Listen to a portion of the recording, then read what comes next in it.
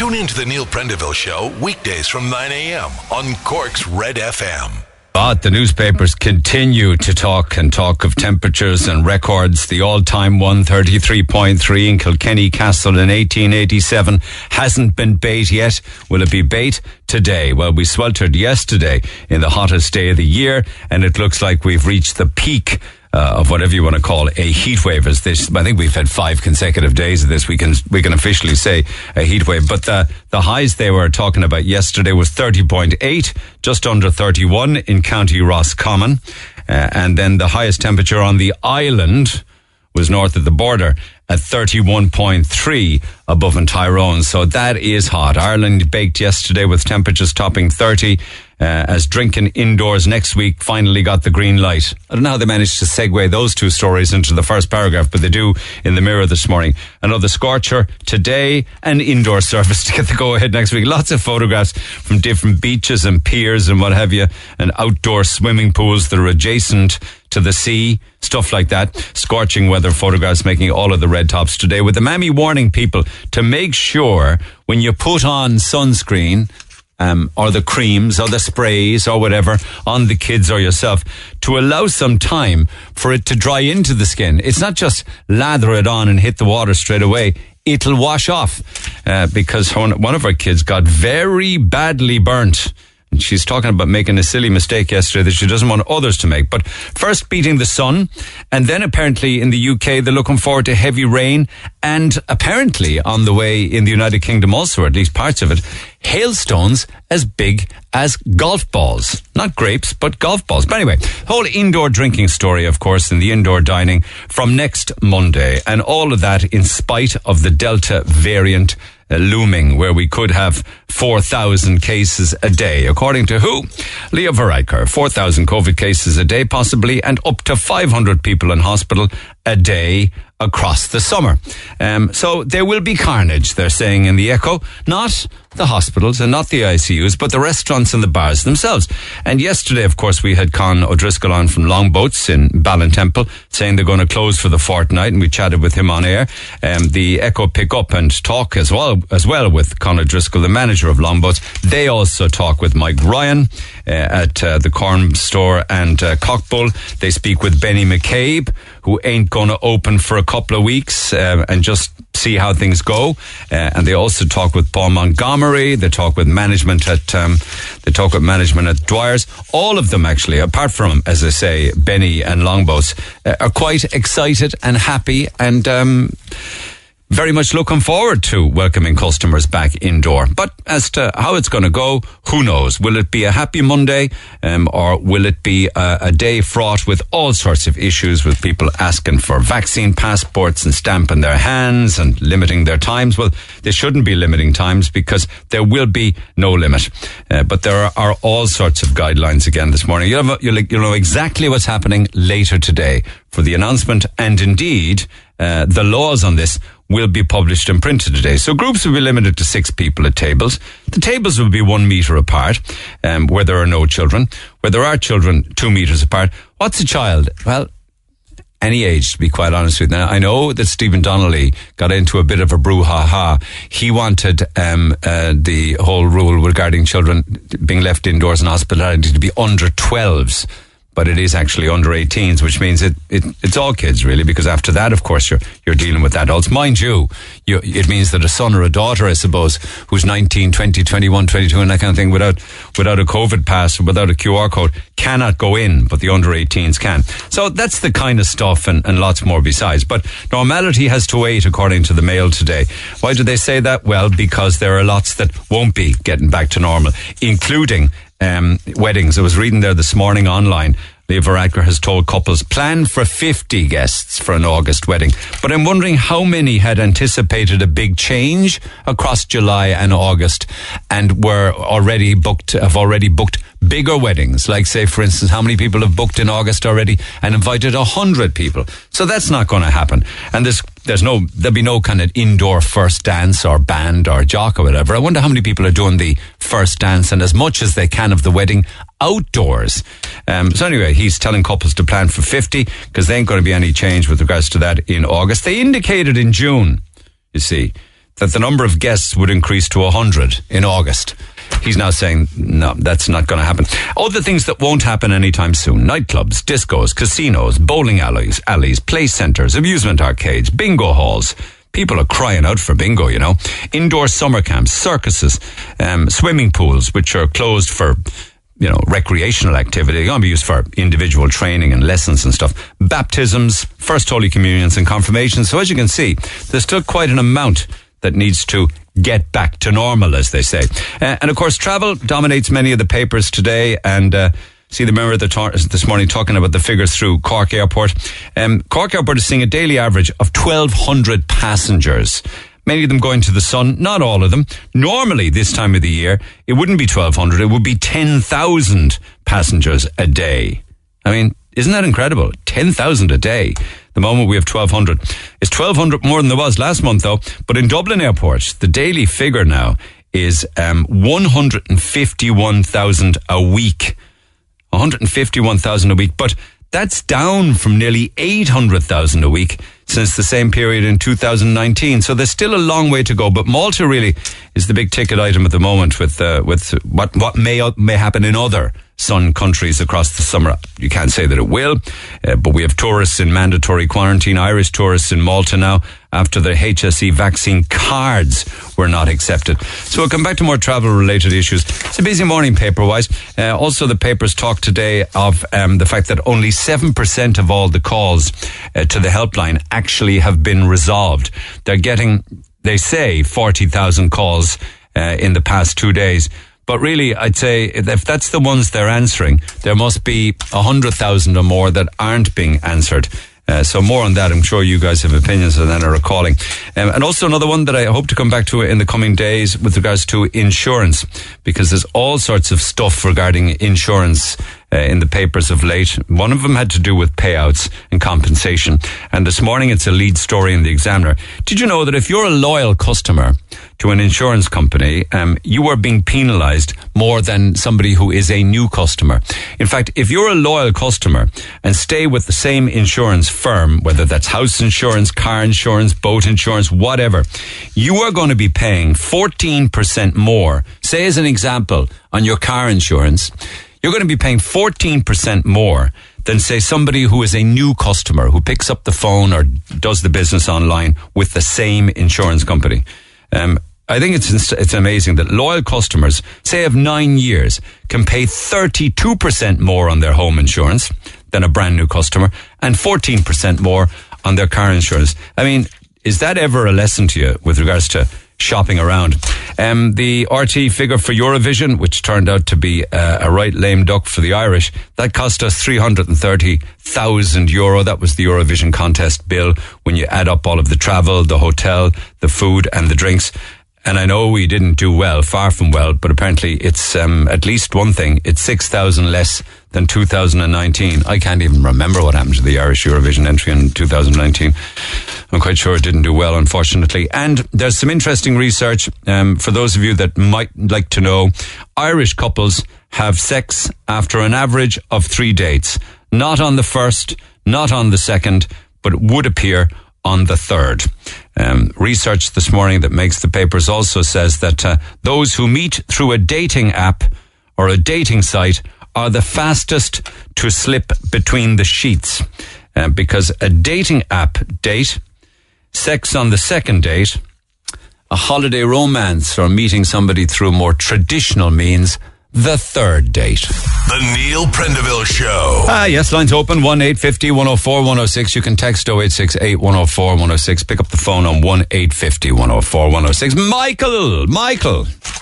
Good morning, Neil. How are you? I'm very well. You're working in Bill Keary's, aren't you? I am in Keary's car store. Oh, in the car store. Nice one. And are you getting married in a few weeks' time? Well, that was the plan. So this is our third attempt at getting married. We were originally getting married in Killarney last year with a wedding list of 285, a proper big Donegal wedding. Wow, that is a proper big country wedding, isn't it? Yeah, we were doing it properly, but look, with COVID and everything that's going on, look, we had to deal with the consequences. So Just one thing, you're not on a speakerphone, are you? No, I'm not. Okay, no. So 285 got knocked on the head, obviously. Go ahead. So then we planned for June of this year, but again, with everything that's going on, we said we'd hold off. So we decided then to get married in our home county of Donegal. And so our date was the 14th of August. We were planning for 100. Again, based on everything that we were being told, from the 7th of August on, they said you can plan for 100. And now with yesterday's news announcements, we're looking at going back to 50 after sending out our invites. When you had the 285, did you have to get in touch with all of your guests? Well, look, between private messages, friends and family passing on the messages, look, I suppose we were heartbroken at the time, so I suppose the family kind of kicked in and helped us along with it. So, yeah, look, it was very, very disappointing at the time. But look, with everything that's going on, it was fully understandable. Okay. So then you knocked that on the head. Decided then to book for 100, because as I was saying a while ago, the indications in June were that it would go to 100 in August. So now you've got to pick. Now you got to. How are you going to work out the 100 down to 50? So yeah, look, again, we're on the fence. So do we cancel? Do we keep it going? What will be the plan towards the end of the year? Will it happen? It's just the unknown, and it's just very annoying because. If it was a clear message there, like they said, get vaccinated, protect the elderly, protect the vulnerable. We seem to be doing that. 65% of the population are now fully vaccinated. They're saying 5% will be vaccinated every week. So it's just very frustrating when we're doing everything we're being told. Then they give you this glimmer of hope, and then they pull back again from it. Yeah. So have you made a call on it? Will the wedding go ahead in 3 weeks? We don't know. It all depends now. We're just waiting, and we're playing it day by day, and we're just waiting to see what happens. Like, you will recall that there was a time when there was 25 at a wedding, and then I think it went to 50 in July, didn't it? And the plan then was 100 for August. Do you think you'll get a response to the email from Varadkar, and what's the point of that? Well, look, I suppose part of it was venting. It's very frustrating. And look, I understand people have been in worse situations than us. They've had their weddings with their 25, and even our neighbours got married with 6 people. And look, we've no issue with it as long as there was clear guidance and we were told a clear message. The problem is it's very confusing at the moment, and it's very frustrating. And it's only creating anxiety out there. If there was a clear message and everybody held to their guns and went with it, it'd be fine. We would have gone with our 50 and planned for our 50 if we were told that, but it's just very frustrating when it's constantly being changed. You're not going to believe this, but I did hear something on one of the BBC channels yesterday, I think it might have been BBC Radio 4, of somebody in a similar scenario with 100 and then it being knocked back to 50. And what she decided to do was to get back to the couples and ask only one of the couple to attend. So she got one part of the hundreds, you know what I mean? Yes, and that's always an idea. I suppose the problem is even with the 50, you're cutting out family. And look, again, I don't want to sound get the message the wrong way. Like, people have been in worse situations, but the main thing is, and the frustration is coming from the mixed messages from the politicians. Oh, sure, I know that, but I'm just wondering how you would resolve it. There was, you know, I've dealt with this in the past where, you know, 285 people at a wedding.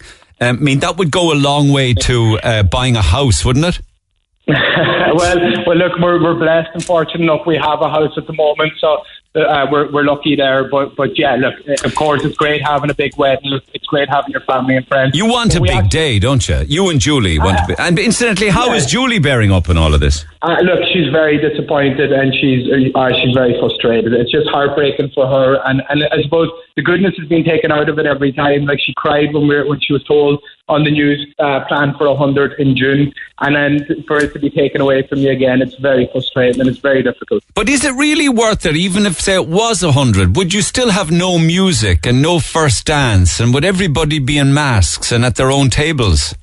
Yeah, there will be, but apparently you're allowed to have live music as long as the band can provide a screen to cover themselves. So I know there wouldn't be any dancing, but you'd still be able to have live music at that stage. Would you? In August, but not now? Not now, no. But in August with a big screen covering the entire band, yeah. Yeah, and is that going to happen anyway in August? Look, again, we don't know. I doubt it. I think it's as you were for August, I'd say. Yeah, look, it's the unknown at the moment. We were told, and the hotel were under the belief there was going to be a full announcement yesterday, so we're hoping that by early next week we should have all the details and all the fine print to know what we're working with. Yeah, but I think I would be very, very much surprised if it goes to 100, because what they are saying is, you're looking at 4,000 cases a day and 500 in hospital every day. And hopefully all of those will make a recovery, don't get me wrong, but they'd hardly be opening up weddings with those kind of numbers, you know? And look, again, weddings are not the number one priority. People's safety is, and that is the number one priority for the government and for ourselves to keep each other safe. But there'd be more than 100 people indoors in big restaurants next week. See, that's the thing. And again, if you were not to call it a wedding and you said cancel the wedding but have a big meal, what's stopping, you know, a hotel of having 6 to a table and everybody showing their vaccine cert when 95% of the guests would be vaccinated? That's the kind of carnage we're talking about. That could potentially happen. And again, I wonder, have they considered these things, you know? Okay, so your email to Leo Varadkar says, I can't believe you're part of a government that consistently changes their policies, causes immense stress in people's lives, including my own. This is my third attempt of having somewhat of a day in the middle of a pandemic. Keeping in mind we had planned for 100 guests based on your announcement for the 14th of August. You asked us to stay safe, get vaccinated. We have done it. This included the elderly and the vulnerable. This is not leadership. This is scaremongering, destroying people's lives. You should be ashamed of your actions as an elected party leader. Kind regards, Michael. Let's see if you get a response to that. Yeah, look, I'll keep you informed. If we can get a response back, it'd be great. Listen, before I let you go, how's the motor trade? You do pre-owned, don't you? Yeah, we do. Look, it's quite busy at the moment, thank God. We're busy at the moment, which is great. Look, we've got some great, fantastic deals out there. If anybody's interested, get in touch. But yeah, that's it. And no problem with stock? I mean, is there since Brexit or anything, or still able to get the cars in and out? It has taken a small bit of a hit with Brexit, but again, look, we're trying our best just to keep everything ticking and moving and make sure that we're able to offer value for everybody out there. All right, my man. Good for you. Appreciate it. Regards to everybody at Kerry's, and indeed to you and Julie. I need you to stay in touch now. Let me know what happens next. I will do, Neil, and thanks for taking the call. My pleasure. Back after the break. The Neil Prendeville Show. Text the Neil Prendeville Show now. 086 8104 106. Red FM. And we'll blast through many texts and emails throughout the course of this morning's programme. But I want to stay with calls if I could. Kieran O'Mahony joins me from the Southern Star. Kieran, good morning. Morning, Neil. How are you? Well, I'll tell you one thing. I don't know whether Judge James McNulty does jigsaw puzzles, but if he doesn't, he should, because he'd be very good at them, trying to work your way through this one. So this is a West Cork man, a Cork City man, a fictitious woman called Mary McCarthy, and someone in America. This is an intricate fraud romance involving 19 grand at least. Yeah, and it was before Judge McNulty's court yesterday. What was it all about? No. Sorry, it was last Thursday actually. Okay, sorry, you went to print yesterday. Okay, yeah. Basically, a 32-year-old man from Cork City appeared in court. He was charged with 4 charges under the Money Laundering and Terrorism Finance Act because he had allowed his bank account to be used to defraud another person in West Cork. But what it turned out was that the West Cork man had made a complaint to Brandon Gardaí that he had joined the Plenty of Fish dating website, and he got chatting to this person her name was supposedly Mary McCarthy, and he transferred on 4 different occasions money into a bank account that she had given him details of. 900, 800 and 200. Yeah. Why? And finally 50. Why? Well, I mean, we don't know. I suppose, they got chatting and they were probably having an online relationship, and she probably said she needed money for this and that, and the man transferred the money. So he made the complaint, and Gardaí and Band investigated. Why did he make a complaint? He gave her the money. She said she'd repay him. He gave her all the money across March and early April. So he gave it all to her within 5 weeks. Did it all go quiet then on him or something? Yeah, I think I don't think it was said in court, but that's the assumption, that everything went quiet then. And then he realised he wasn't getting the money back. What did he do then? Went to the guards? So he contacted the Gardaí and Bandon. Investigations were ongoing, and they contacted the AIB Bank to find out where the money had gone, and they were able to see that this West Cork man's money had gone into this other man's bank account. In Cork City? In Cork City, yeah. So in June last year, the Cork City man was arrested at his home and was told that his bank account had been used for money laundering. And during a subsequent interview then, he claimed that he was the victim of fraud as well. And that he had given this person purporting to be Mary McCarthy his bank details when he was having an online relationship with her after meeting her on Plenty of Fish. So she had told him, she had spun him a yarn that... What was the yarn? That she was from Mayo, but she was in Ohio, and that she was trying to sort out family affairs there, and she couldn't get clearance on checks because she wasn't a resident and she needed money. So she couldn't get clearance on checks because she wasn't a US resident, so she needed money. Yeah. Yeah. So over a 2-year period then, he paid over 19,000 euros to her, and he even paid for her flights to come to Ireland, and he gave up college as well. Why? During the process. I think to fund paying her the money. You gave up college to get a job to keep funding? Yeah. Oh, my God. I mean, he was totally taken in, and even his solicitor said that like her client had never met the person or spoken to her on the phone, and all communication was by WhatsApp. Yeah. And of course, he didn't tell anybody anything about this 19 grand that he gave to her. No. I mean, he was probably mortified and just wanted to keep it private. Yeah. Which he said in the court himself, he was very embarrassed, and he had no idea that his bank account would have been used as part of a romance scam. And he did say that there was a bond between them, but... What kind of a bond? And I think the judge asked this as well. How can you fall in love with somebody online? Yeah. I mean, he did ask that, and he said that, the defendant said it was just a bond. He couldn't go further than that, really.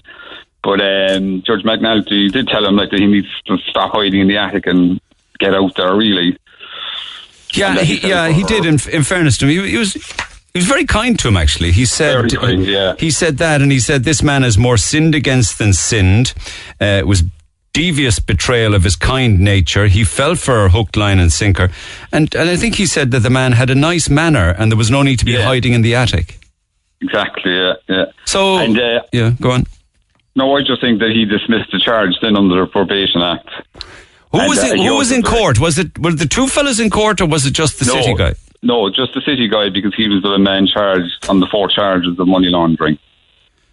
So your one just got away with it scot-free. Yeah. The 19 plus probably the bones of another exactly. $2,000, I suppose, from the West Cork man. Yeah, and who knows, there may be others. That's my next point, She could have a load of balls juggling in the air. Exactly, yeah. And using the bank accounts as well, so people may be unaware their bank accounts could be used in fraudulent transactions like that as well. So none of the investigations from the Irish Gardaí led them to a bank account in America or Castlebar or anything, no? No, the trail, like George McNulty did query about surely that it could be trailed back, but Gardaí said that they were unsuccessful in finding any, I suppose, online trail. Do you know what I was wondering as well when I was reading the court reports in the Southern Star? Why did it ever get to court? I mean, could that not have been unpicked before court, like that these men were victims? Oh, I suppose they didn't really know until it got into court. They didn't know I suppose the whole situation really, and like it was.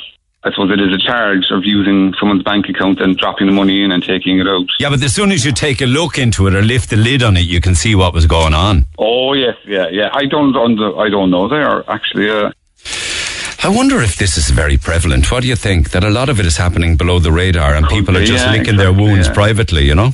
Yeah. I mean, you wouldn't want to be out proclaiming that you were defrauded of money from meeting someone online. Because they could spin a very good yarn. You know, I have a sick relative, or I'm looking after a parent, and it's costing me a fortune. And this Mary obviously did to this guy, you know, saying that she needed the money to sort out her affairs there. You don't know what country this Mary McCarthy was in, no? Oh, no, like the Gardaí said, they have no idea. They don't even know if it was a female. Could have been a male. It could have been in another country. Oh, my God, of course it could have been a man. Yeah. So I suppose there's a warning there for people to be really aware. I mean, I recall, just before I let you go, I recall speaking to a woman on the air some time back who gave a guy over 10 grand. I did the recorded it, the whole lot, had a lengthy conversation with her, and then she called me later that day and said, listen, I really don't want you to air my conversation with you. I am just too ashamed that people will recognise my voice. But that was over 10 grand to a guy she fell in love with online. Fell in love with, Amazing. Warning. Absolutely. That court report is in this week's Southern Star. Thank you, Kieran. Appreciate you taking the time. Thanks, Neil. Cheers. I know we've been talking about fraud a lot recently, and I also have one of those scam calls. Remember, I didn't actually get to it yesterday. It's one of the scam calls. PPS is being used for fraudulent activity. You're going to be arrested, etc., etc. I'll come back to that a little later on this morning. Can I just stay with weddings, actually, because they gave with one hand and took away with another. The idea was that in August, weddings would double from 50 to 100. A lot more is happening, of course, from Monday with your indoor dining, restaurants and bars and what have you. But it ain't going to happen for weddings. Niamh, good morning. Hi, Neil. How are you? How's that make you feel? Neil, it's frustrating to say the least. And as I know, I'm not the only one, and we're not the only. No, but it is your story, and you're together 10 years and due to get married on the 14th. And we're supposed to get married in May and cancel that, isn't it? Yes, no, that's right. And I suppose we're one of the couples, I suppose, and there's many with us, I suppose, that the last minute planning, so there's been a bit of a buzz, there's been a great camaraderie between the families, as you can imagine. Like everybody else, people are going on holidays, people are flocking to the beaches. It's great to see a bit of normality. We've a fair few family that are travelling from up the country down, and there's a great buzz about it. And I think where the kick in the teeth was last night was the blaseness and the flippancy of how they made the commentary with no plan, no strategy in place, and it's just a kick in the teeth. And like, we've been there, we've had the 25 list, we've had the 50 list, and there was Prosecco, Cava, everything popping when we got to the 100. And the thought of having to make phone calls to family, to elderly family, people that have taken annual leave, people that are booked into hotels, family that are from up the country that are saying, you know what, now we're looking forward to coming down to Cork. We haven't been to Cork in 18 months. We're going to make a holiday out of it. I know. Going to get a new dress, going to get a new suit, going to get new shoes. Going to get pampered, going to get the hair done. Exactly. Yeah. We've two small kids that are just living for this, two girls, that they are just living for this moment of, oh my God, we get to see all the family, we get to see the cousins and everything, and the aunts, the uncles. And what the killer point is that I could go and literally book out the pub round the corner in 2 weeks' time for 100 people. You could. What is the difference? You could, and you could have 6 of them sitting at each table. They could be a metre apart, and you'd be breaking no guidelines, no rules, no laws. Half me thinking, is this the last straw that they're literally trying to hold on to with regards to control, with regards to people's lives? And I'm not a conspiracy theorist in any way, but it's just, there's no rationale, there's no rhyme or reason or logic behind any of this at the moment. And you know what I was also thinking? If you had, say, 100 people at your wedding, right, and they were all seated at tables, you'd have a seating plan, right? So you would know where everybody was sitting. So for contact tracing, it would be a doddle by comparison to if there was an outbreak in a pub or a restaurant. Exactly. Like, we could even, like, I know we were not going to do this, but we were even saying last night, I could put 100 guests on a plane and go to Spain. Yeah. You could rent a pub indoors. Yeah. Exactly. And why don't you do something like that, no? Oh, trust me, 5 years ago, we didn't even know what we were going to do. But we're in it, we're in the moment, we're looking forward to it, we're enjoying it, we've put blood, sweat and tears into it, an awful lot of money has gone into it. The suppliers have been the best in the business that I've ever dealt with. I have a DJ booked, he's not willing to take a deposit. He's like, no, never, I wouldn't do it to you. It's just soul destroying for not even us, but for suppliers, the industry itself. And I think it's just the way that the flipping comment was made a week to go to the start of August. That I know there was the announcement stated the 5th of August, it would take with effect. We're 9 days after that. What about couples that are getting married in around the 5th of August? I think a lot of people were hanging on the 5th of August and had made bookings and sent out invites for 100. Yeah, I think loads. Yeah. No, definitely. And I think it's a controlled environment. And I think that's what the kick in the teeth is. It's more controlled than any outdoor dining or indoor dining setting. Like the square footage of any function room is a lot larger than any indoor dining venue. It's a vast open space. Like it's not a case. Would it be a case of we could have 100 if they were vaccinated and had COVID certs? No, that wouldn't make it. No, and you see, I think this is it. I think if you look at the average age of people getting married, you're probably averaging between 30 to 40 year olds, right? Family around you averaging 30 upwards, right? 90% of guests are going to be vaccinated. I know. It's just there's no logic. And then you have under 18s unvaccinated, whether you agree with that or not, inside in pubs, and you have staff in there of a similar age, unvaccinated, serving indoors in pubs. Exactly. Like I work inside in the city centre, and it has been soul destroying looking at the crowds out on Cork Docklands over the last 6 months. I know, but I can't blame them. You know, I mean, like not at all. Yeah. But they're outdoors, and the vast majority of them are behaving. Not all of them, but the vast majority. No, not at all. But I think it's out of the principle of the fact that there's a lot more than 100 people sitting outside on the Cork Docklands. What are you going to do? We did sit last night, and we did put down a 50 list just in case. But that's not an easy list, and it's not going to be easy calls to make. So unfortunately, I suppose the reason for sending the email last night was nearly just to get my thoughts out of my head. Yeah, well done. And put it down on paper. Yeah, and I covered most of the email, I think. If I'm missing anything, let me know. I'm just curious. No, if you get 100 down to 50, the 100 are 100 people, but they're actually probably 50 couples, aren't they? They are, more or less. More or less. Exactly. So would it be a case that you go back to the couples and ask only one of the couple to go? That's initially where we were at when we started. I suppose a few months back we were looking at the 25 and the 50 list, and there unfortunately it was coming down to not the partners maybe been involved or not the partners been invited. But we have lost kind of a few couples due to travel restrictions as well. I have family unfortunately that are based further afield that can travel, so whilst they were coming off the list we were including other couples as well. So it's a different tack now, though, because the invitations have gone out. Yeah, and it's a different conversation to have, and it's a harder conversation to have. Okay, well, that's your challenge now going forward. It's the manner in which it was done. Outdoor hospitality, indoor hospitality from Monday. Oh, and by the way, we're not changing weddings. Yeah, I know. Yeah. And that's what I'm kind of hoping is enough of us kind of maybe vocalising the rationale that we see.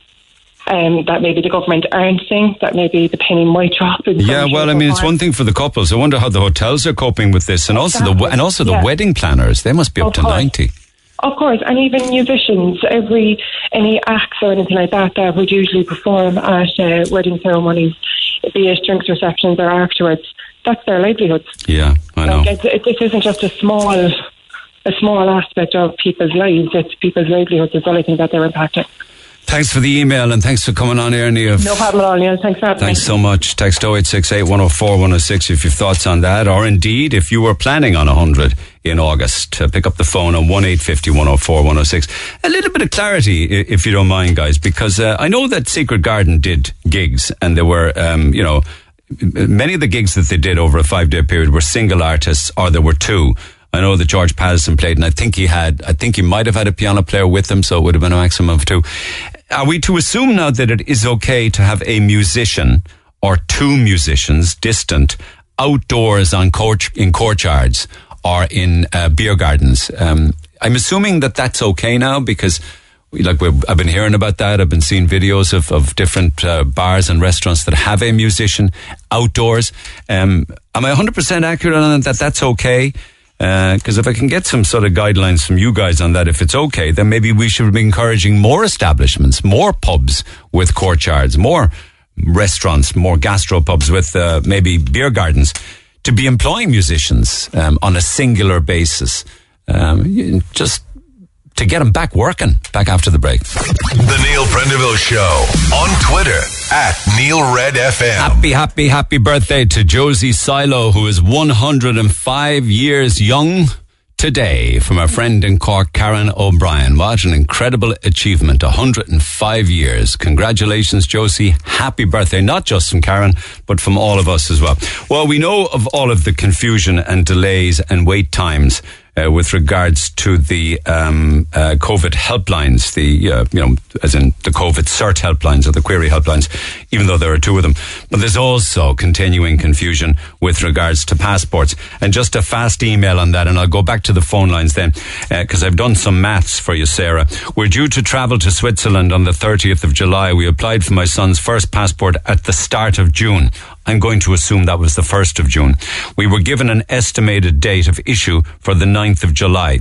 I knew there was a backlog, but thought we would have a good 3 weeks to play with. So we booked flights to Switzerland. Remember now, they're going to Switzerland on the 30th of July. My partner works there, you see, and because we were planning to travel with him, he worked on a few extra weeks to have time off with us when we arrived. My son hasn't seen his dad in 2 months now. He's working in Switzerland. We're going out to meet him. Unfortunately, his passport hasn't been issued, as in my son's passport hasn't been issued. And my passport is also on hold with his. We've exhausted every route we can think of. Helplines, web chats, Twitter and email. All we've been told is there's nothing can be done. My son is so excited for his first holiday and his first flight. He has his suitcase ready to go for the last 2 weeks, and he just can't wait to see his dad. I know it's a long shot, but I don't know who else to try. If you or your listeners have any other options for me, I would be very grateful, says Sarah. All I can do for you is tell you that according to the DFA website now, the Department of Foreign Affairs, the current wait time for first passports is 40 working days. Now, 40 working days is 8 weeks. 8 weeks is pretty much 2 months, or maybe a little longer. So if you applied for the passport on the 1st of June, you should be getting it around about the 1st of August. It may come a little earlier, and you might make the flight on July 30th. It might come a few days after the 1st of August, which means that you won't have made the flight. So you're in a very, very, very hairy predicament right now. The clock being ticking. They're saying the current wait time is 40 working days. You really need it to be 35, 32, 30 working days to safely get it in time for a July 30th flight.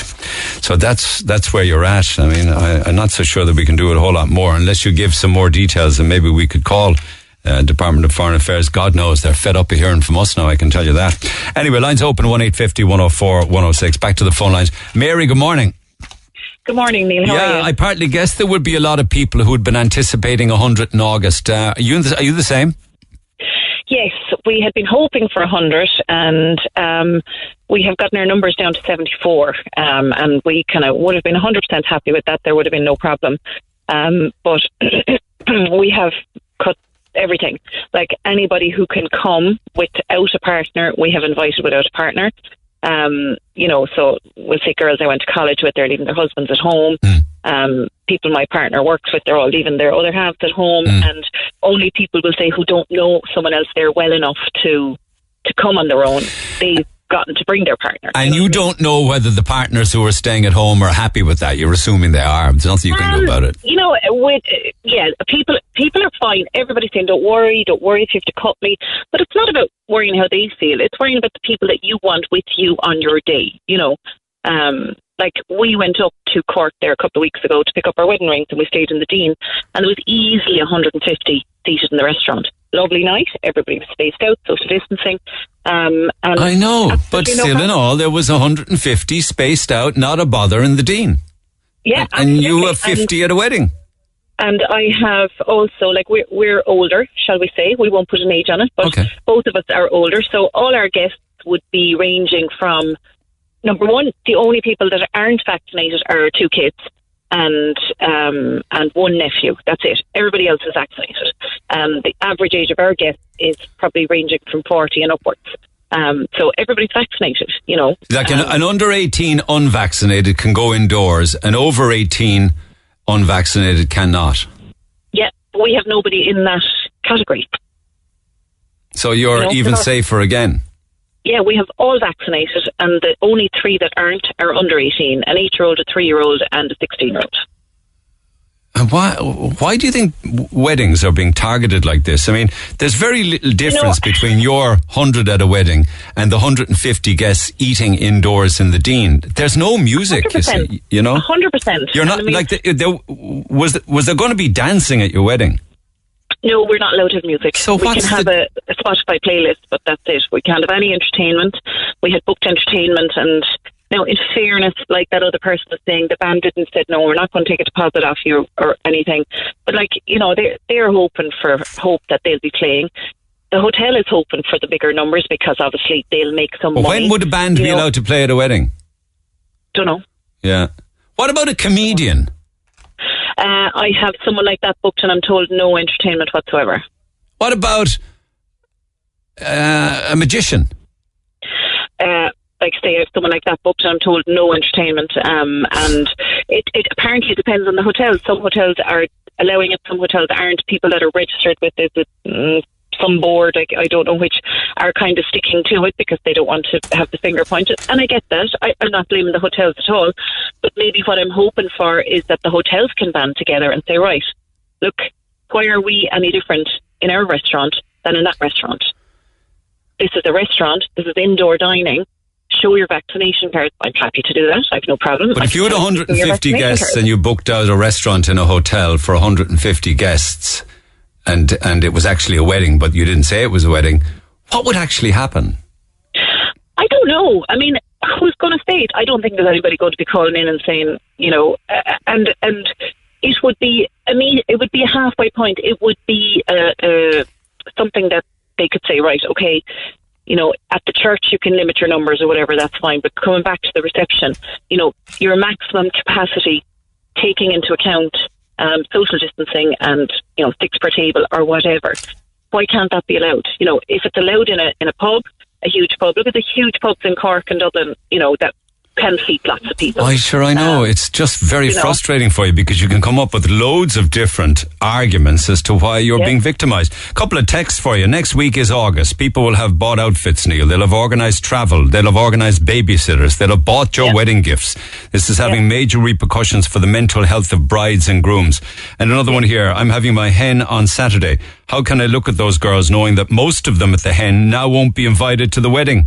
If I invite my best girlfriends, I cannot invite my aunts. What a horrible position Leo Varadkar is putting us in.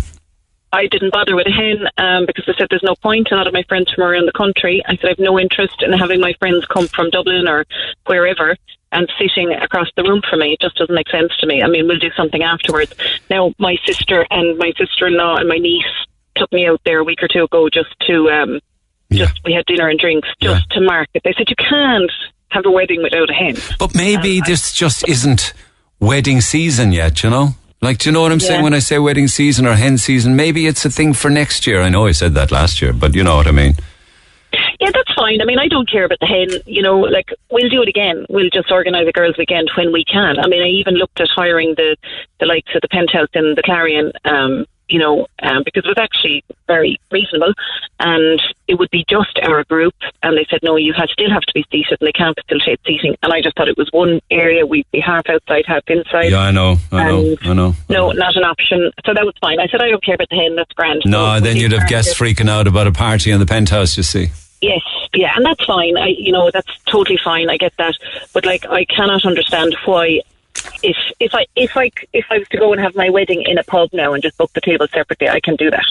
That's exactly what the other if I have my hotel in a wedding, or I have my wedding in a hotel as planned, seating plan, social distancing, like say the maximum that goes into the room we have is something like 120, and I'm looking for 74. Now potentially one or two of those might not come, for whatever reasons, be it medical or travel or babysitters or whatever. But so what are you going to do? I don't know. We have a half box of invitations at home, that we already bought and paid for. I mean, most hotels have minimum spends, whether you have 25 or 50 or 100, so you're still paying the same money for half the amount of people. And, and you can't blame the hotel for that. So is there a chance you'll call it off? I don't think so. We've already called it off. And, we're geared up for it. Yesterday was it's 30 days from now, I mean, the kids are excited and, we've done the hair and the makeup trials and we've I know. It will proceed, but there will be a number in and around the 50.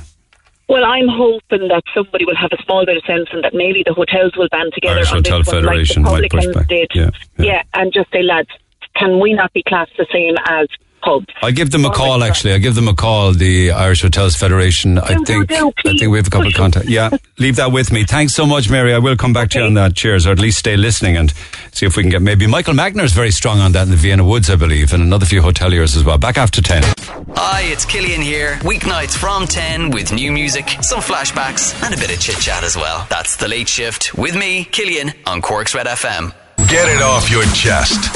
Text the Neil Prendeville Show now. 086-8104-106. Red FM. Okay, back to calls in a few minutes' time. Thank you, Rob. Do hold on. Let me just blast through some emails. And I've been getting texts lately with regards to, how can I word this? It has to do with a lot of the fighting in the city centre and the fact that I tend to skirt or dance around the fact that a lot of the fighting is actually divided by race, or a lot of the fighting in Cork City, a lot of it now is divided by skin colour. And I was referencing Saturday night on the Grand Parade from somebody else who witnessed it. It's kind of saying to me, not even sure you'll read this out, but this is the reason. This is what's happening. Saturday night on the Grand Parade was pure and utter madness. Try and get your hands on the CCTV from Cork City Library to see it for yourself. You'll see them at it. Or can't we talk about it? Because the fighting's divided by skin colour. Black young males fighting with anyone that was white. Now, clearly, can I just personally say that it's equal to say that young white males fighting with anyone that was black, right? So cops did nothing. A race war is starting in Cork and you're ignoring it. I counted 5 to 6 black males with knives, but no one will talk about it because it's black males. The city is gone to pot. I had to leave before they started on me and my black friend. The cops did nothing. There were digs and pucks thrown. Well, it could have been more if there was knives there. But anyway, ask for the CCTV of Cork City Library. You'll see it for yourself. Or perhaps we can't talk about it because it's black males are involved in doing the damage, the fighting and the gangland activity. Happy to read that out. I mean, it does take two to tango, but, you saw what you saw, and that's the worry that you have. Just one or two more here. This would just absolutely frustrate you.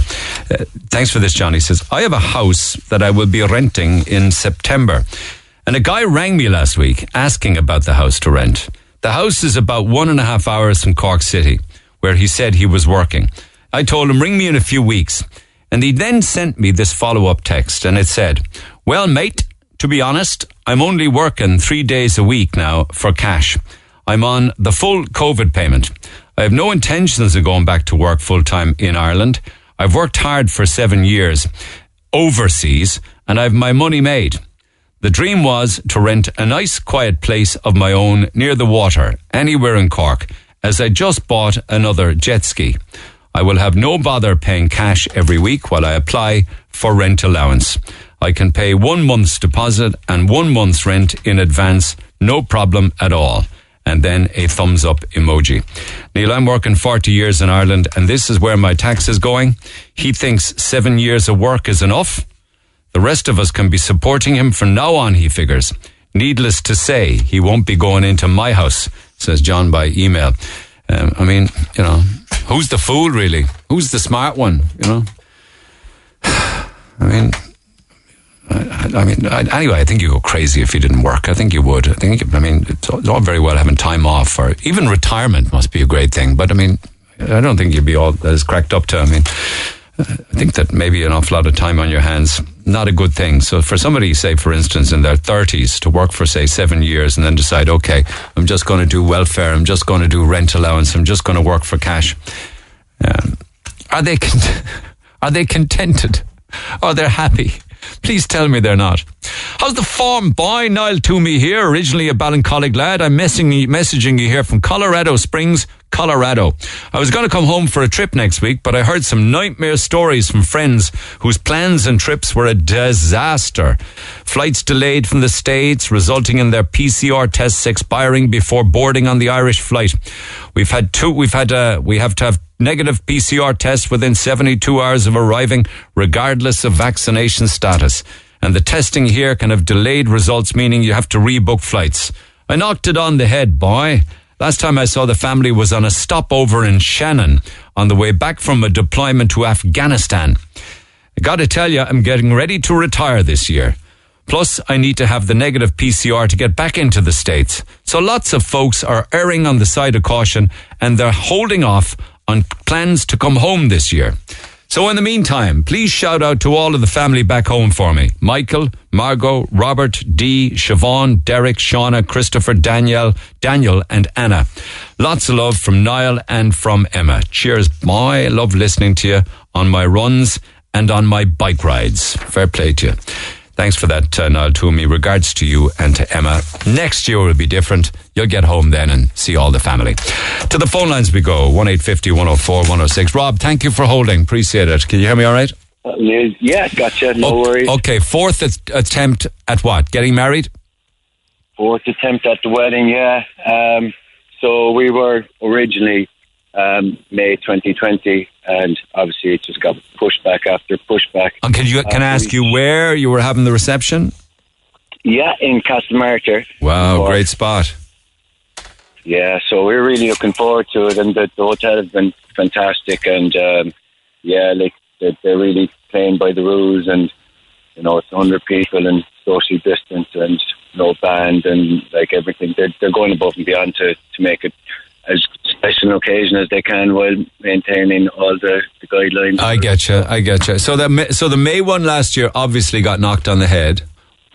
Well, yeah. I think we were hoping for about 180 at that, and yeah, obviously with the cost people, which is fine. To be honest, Rich, I'm actually more comfortable with the 100, but to go from 100 to 50 it's very tough going at this stage. Yeah. So you didn't. I mean, you never contemplated a wedding with 25 last year or earlier this year, or 50 or what have you. You were banking on the 100. We were, but we were just playing it by ear. Every time different direction was given, we'd amend and kind of roll with it, but we weren't going for the 25. We wanted to have a bit of a day out. So, we will go ahead with the 50 if we have to at this stage. When is that? The back end of August, is it? It's 22nd of August. So how are you going to pick the 50 guests? I mean, at one stage you had 180, you said. Yeah, so we've got the 100 now, and the thing is the 100 have rooms booked and paid for. Lots, well, not lots of them, but like my sister and her family are coming in from the UK. I have friends in Dubai who are coming in. I've loads of people are going to great lengths to come back and play by the rules and get their PCR tests, or if they have to self-isolate, they're self-isolating, and it's becoming very difficult for them and their partners that have come that are in the 100 guests that, now some of them might be cut and they're coming all the way over, and the expensive paying for a hotel and the day out and everything. It's really unfair to give whispers of this in the Red Top. So yesterday, when we've got a little under a month for everyone to change their plans, it's just not fair. So everybody that will be at your wedding would either be PCR tested negative or fully vaccinated? We don't have any actual kids coming to the wedding, so everyone who's coming will have to be double jabbed. Amazing, given isn't the it? age profile of the wedding. So what if you had 100 people at the wedding and they all had QR codes?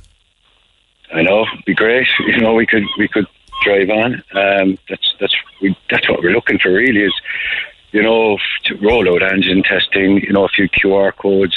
How can the government adapt and live with COVID instead of putting a halt to your plans a few weeks before the big date? And there's people who are getting married sooner than us that will have planned to have the 100 people, so they're in a worse situation again. So it's about living with COVID and not learning to live with it. People in their tracks. Yeah. So you've just before I let you go, you have all of these people coming into Ireland, and others are here already, and they're all. Mm-hmm. The plan was the 100 of them would go to Castlemartyr, and they have rooms in Castlemartyr. Yeah, I think there's maybe out of the 100, there's nearly 70 people booked into the hotel. Okay, so what's stopping all of those people just booking into their rooms like as if they're just staying in the hotel? I'm not suggesting that. I'm not asking people to be reckless, but I'm just wondering what's preventing them. Everyone will be playing by the rules. But for instance, I've got very close friends of mine whose partners are invited, and they've both booked into the room. Like, say, my 4 groomsmen, for instance, like, their partners are booked in, and if we have to curtail to 50 people between, it'll just be basically very close family and groomsmen and bridal party. So, but that's only physically in the room. There's another 25 wandering around the hotel and staying in the rooms upstairs. That's it. And, you know, you might pass them in the corridor. He's like, do they put on their number ones and try and kind of like, you know, do you say, like, it's very unfair in them. Yeah. Or do you have 2 sittings? No, like, in fairness to the hotel, they're really playing by the rules. So I know. I got you. Well, you know, the reasons that he's given is that in August there'll be 4,000 positives a day and there'll be 500 in hospital. Yeah, but on the other side of that, like, I play rugby, for instance, and there's, you know, there could be like 60 of us in pods of 15 mixing on Tuesday, Thursday nights. Like, I went to a game in the Viva there the other day. There's, you know, 6,000 people at it. There's indoor dining being opened up. Like, could you just explain to me the 6,000 at the gig? Was that a gig or a game? A game. Right. You know, like, it's were they all tested? No. We just socially distanced. No, the stewards were very strict. Like, I know what you're saying. People had their masks around their nose. They were making them pull it up. And it was perfect. It was a great day. It was great to see a bit of live action. But you know, it's... And your rugby, the rugby you're playing is contact, isn't it? It is, yeah. Or it's been kind of... It goes through different stages. So last time I was playing, it wasn't full contact, but it was still touch rugby, and you're still passing the same ball around, and you're breathing on each other and that kind of thing, you know? Yeah. I know. Does it make the whole thing seem very unfair? It does. It really does. We just want a bit of clarity, and we want clarity on time so we can give people notice, not a couple of weeks before the wedding, and people are after booking into hotels and booking flights and taking time off work. So are you calling people now, telling them to cancel flights? I'm not, because we still don't know how it stands, do we? You know, we've only just got this news late last night. Yeah, okay. Okay. I'll have a call into the Irish Hotels Federation. Hopefully they may be able to give me some clarity ASAP. Yeah. All right, my man. Thanks, Rob. Thanks very much. Cheers. Love the show. You too. Thank you for your call. Back after the break, Louise is holding on. I'll talk to Louise in a minute. Her son is in absolute agony, apparently. This is the Neil Prendeville Show. Tweet the show at NeilRedFM. 104 to 106 Red FM. Louise, good morning. Morning, Neil. Thanks for holding, because I know you're up to 90 with Luke. Share the story with us, because he's in terrible pain. Yeah, well, he was originally down in Macroom HSE dentist back the 14th of June because he was in a bit of pain with his teeth. And they referred him, on the day it wasn't really good experience, Neil. He was on the floor screaming. He's autistic, he's non-verbal, so he doesn't really understand what's going on. He's on the spectrum and he's 5, isn't he? Yeah. And has he a rotten tooth? So, yeah. So that day down to the dentist in Macroom, he was laying on the floor just screaming, but the dentist was very patient and he was brilliant. He was able to look into Luke's mouth and he said, yeah, it needs to be taken out. So Luke was referred to the Finbars. On Tuesday... So it couldn't have been done there with a dentist? No, you see, 'cause he needs to go under general anaesthetic to get it out. Like, he wouldn't leave the dentist near his mouth. The only way the dentist could actually see into his mouth was because he was on the floor screaming. And is that a regular occurrence with, say, somebody who's on the spectrum, a child? Yeah, I think it would be. Luke doesn't like anyone near his mouth in general. Like, I understand. Yeah, so there would be. So he'd get a little bit of gas or something. He'd go to sleep. Yeah. So they referred him to Finbars back then, and then on Tuesday he was in delayed provision, and when he came home on the bus he was screaming and roaring. They said they had a really hard time with him, so I brought him in home and he caught my finger and he put it into his mouth and I could see the tooth and he was putting pressure on the tooth. So I was like, right, so I He's rang non-verbal, the poor devil, yeah. So how long has this been going on from when he starts, like when the dentist in Macroom saw it? That was back the 14th of June, you see, because he puts a lot of things into his mouth when he grinds his teeth, and there was just a lot of issues at that time with his mouth, so the best thing was to go to the dentist. 5 weeks ago? Yeah. So obviously this tooth has kind of gotten worse over the 5 weeks. So I rang St. Finbarr's on Tuesday, and the lady was so rude. She was like, "You have to wait." So he's screaming, he's in pain, it's not an emergency list. And she was just like, "No, you have to wait." I said, "Grand," I rang CUH. The lady was lovely. She's like, "Look, I'll see what I can do for you." It was kind of late in the evening, so we had a horrendous night on Tuesday night. He woke up at 1 o'clock and he never went back to sleep. He was just screaming with the pain in his teeth. So Wednesday morning, I ran back to St. Finbarr's. I was upset. She could hear him upset. And again, she was just like, "Give him pain medication. We can't bring him in here." Like, okay, I ran back to CUH. Why? Did they say why? Because he needs to go under general anaesthetic, and there's a wait list for that. There's no such thing as emergencies. So I rang CUH. There's a waiting list, and it's not deemed to be an emergency that a 5-year-old on the spectrum child who was screaming for 5 weeks with pain cannot have a tooth taken out. Yeah. So then I rang CUH, and she actually told me Luke was actually only referred to CUH for grinding his teeth. He was not referred to CUH to get an extraction, so they could not deal with him. Now, I could have brought him into CUH dental clinic, but he would not be under general anaesthetic, which would cause a lot of anxiety, stress for him and for me, bringing him in there. I did contemplate going through A&E yesterday. I was just going to ask you why.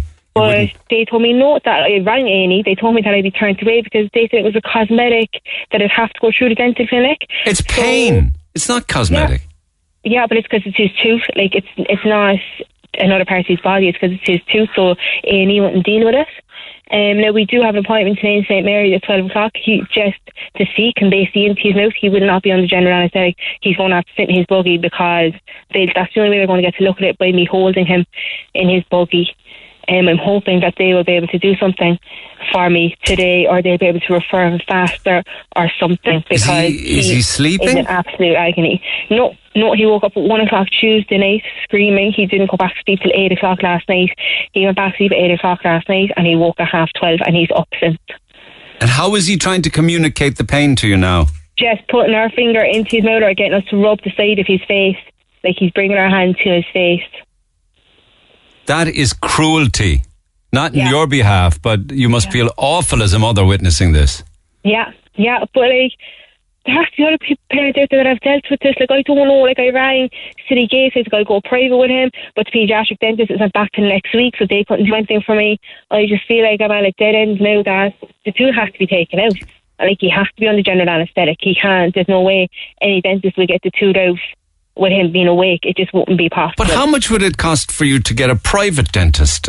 I don't know. As I said, I rang City Gate yesterday and down in Mahon, but the paediatric dentist isn't back till next week. They said they'd get them to ring me. They couldn't really give me any information. Surely it wouldn't be more than €100 or something like that, would it? I don't have a clue. I don't have a notion. So between what services in Macroom was it? The HSE Dental Clinic. So the HSE Dental Clinic, you were physically in it, did not extract the tooth. Yeah. And then you were referred to the CUH, and you went from the CUH to St. Finbarr's. The Macroom referred to St. Finbarr's. To St. Finbarr's. To do the extraction of the teeth, and he was referred to CUH for the teeth grinding. So he was referred to two different hospitals for two different things. But like, what if it was a pending burst appendix? What would they do? Yeah, I don't know. Is that different then? Is that, that's real pain, we'll deal with it. Well, actually, any dentist will see him, but they just won't take the tooth out until he's on the general anaesthetic, and that seems to be the issue, that there's a wait list for that. Like, that seems to be... We can't leave a 5-year-old sick in his hand and showing it to his mammy, pain for 5 weeks. What kind of pain relief is he getting? I have given him Calpol, and he'll take Calpol for me. He will not take Norphin. I don't know, does he not like the feel of it? Does he not like the taste of it? But he's gagging and he's pulling it back out of his mouth.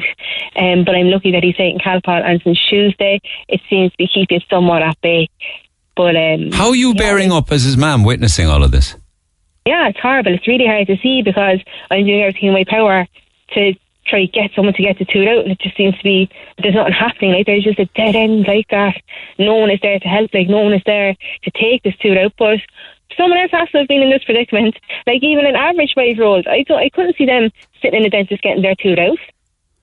No. Do you know what I can't? And we can't accept that today either. That. Yeah.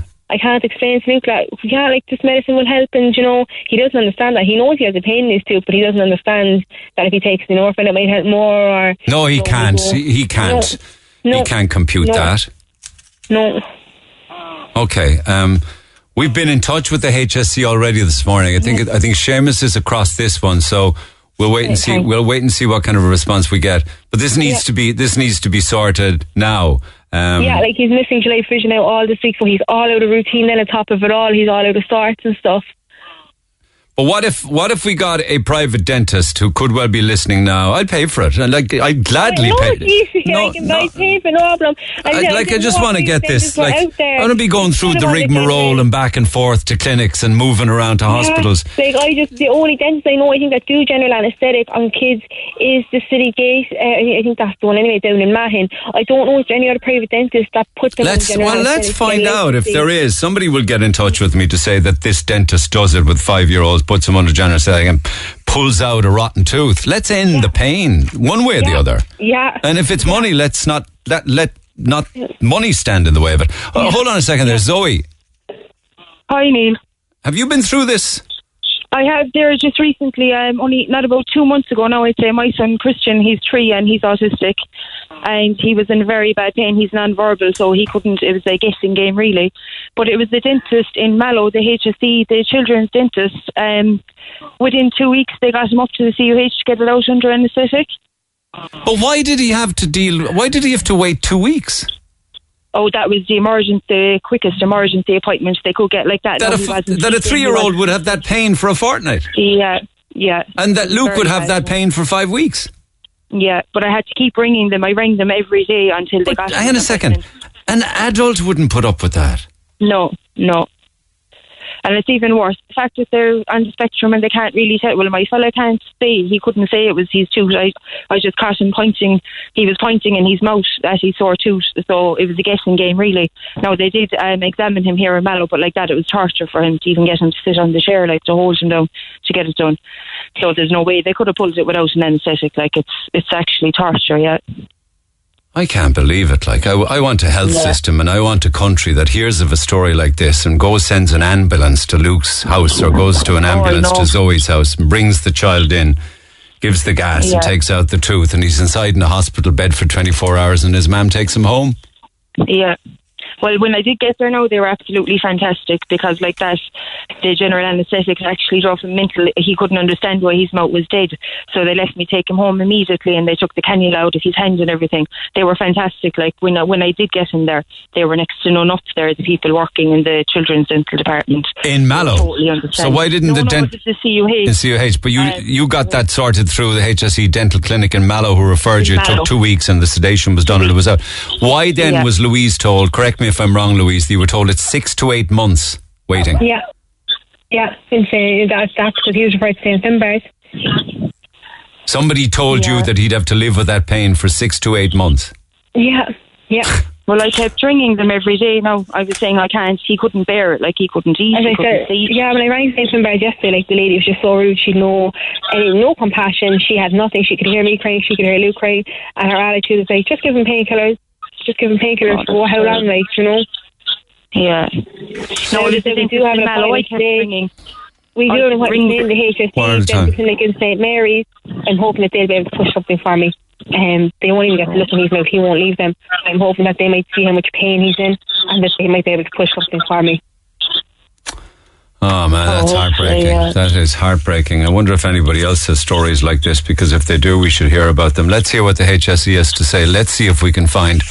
Good luck on whatever you're holding on for today, Louise, but let's see if they're, at this stage, it's about the pain, it's about your little 5-year-old Luke. Yeah, if just to get the two out. Yeah, if they're private dentists who do children under anaesthetic, and I'm sure that they are, let's see if we can make that happen today, if possible. Yeah, if possible, yeah. Okay, thanks. Okay, all right. Okay, it's a very, very bad example of our health system. You know, it really and truly is.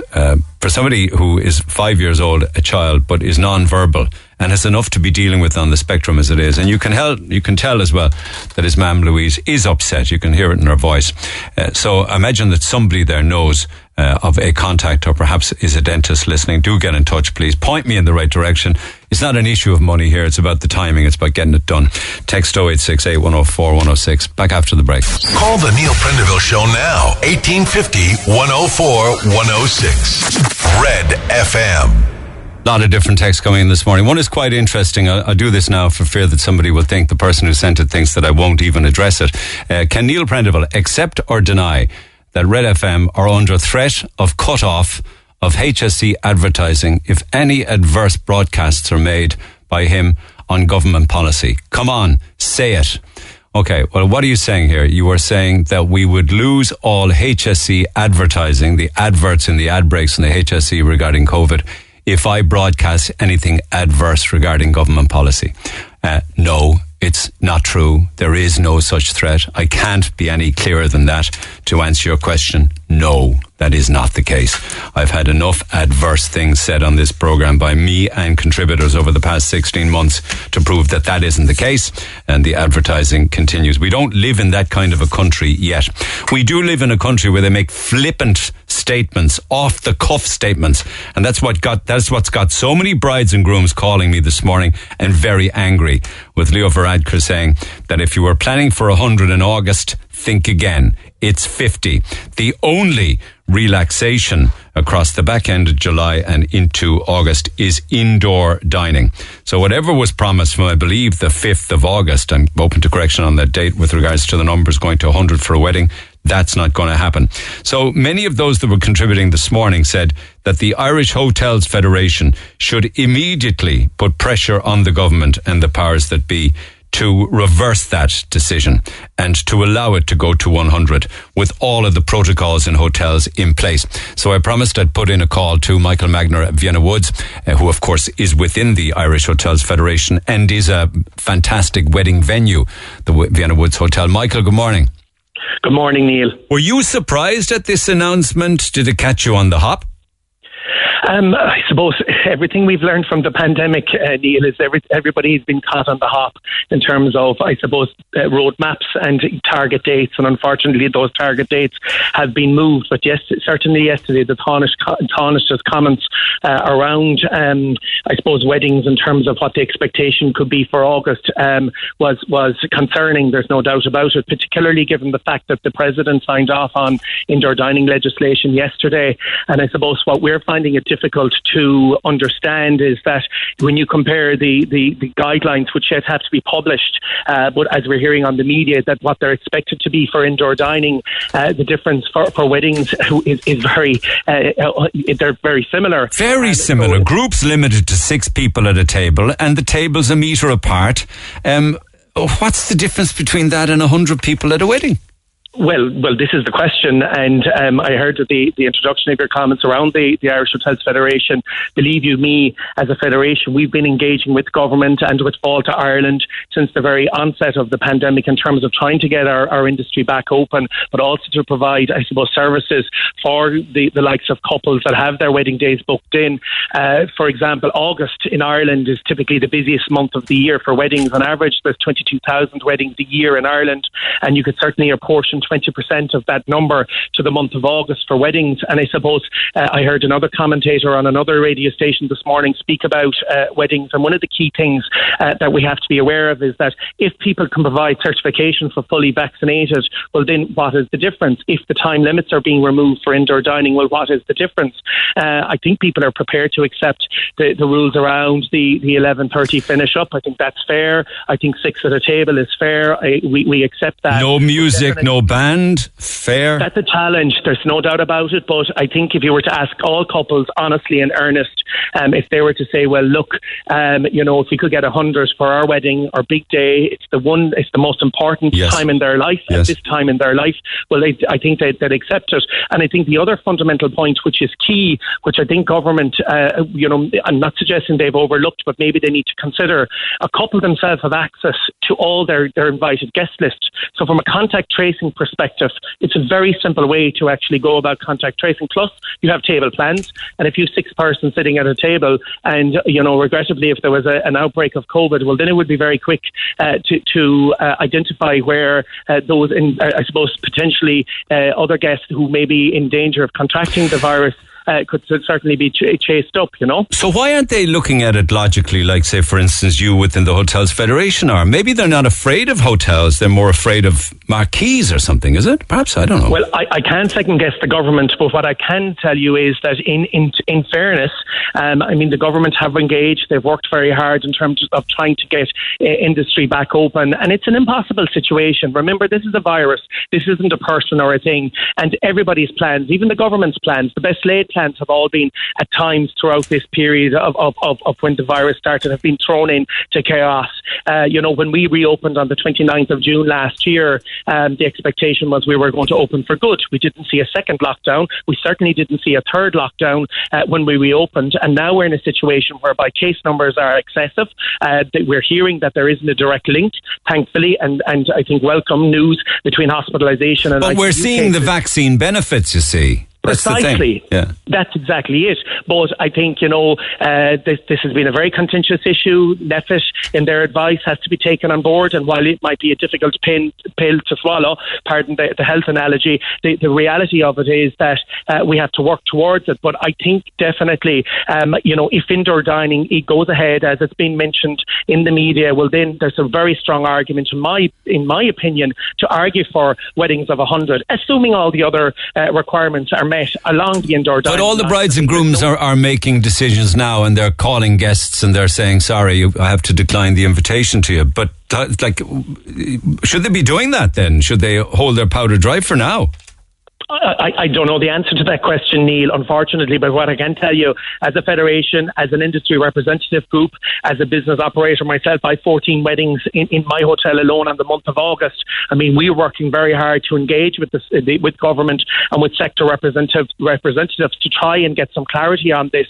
And remember, the Taoiseach's comments yesterday, he also did say that nothing is certain, so he didn't rule it out completely, but he did say, well, plan maybe for 50. And if you plan for 50 and if it goes to 100... And what was the date in August? 5th of August, to my recollection, okay. Neil. And what difference does that make to, say, the bride and groom? Would they still have to pay full whack, or does everything just get... If it goes from 100 to 50, does the bill get halved? Well, from my own business perspective, we've honoured the arrangements of every couple that are booked prior to the pandemic and the arrangements that are with us. But every hotel is different, so I can't speak collectively for every hotel. They'll have their policies and their reasons for applying their own charges. So there's a potential for a hotel to say, yeah, but we're still charging you for 100.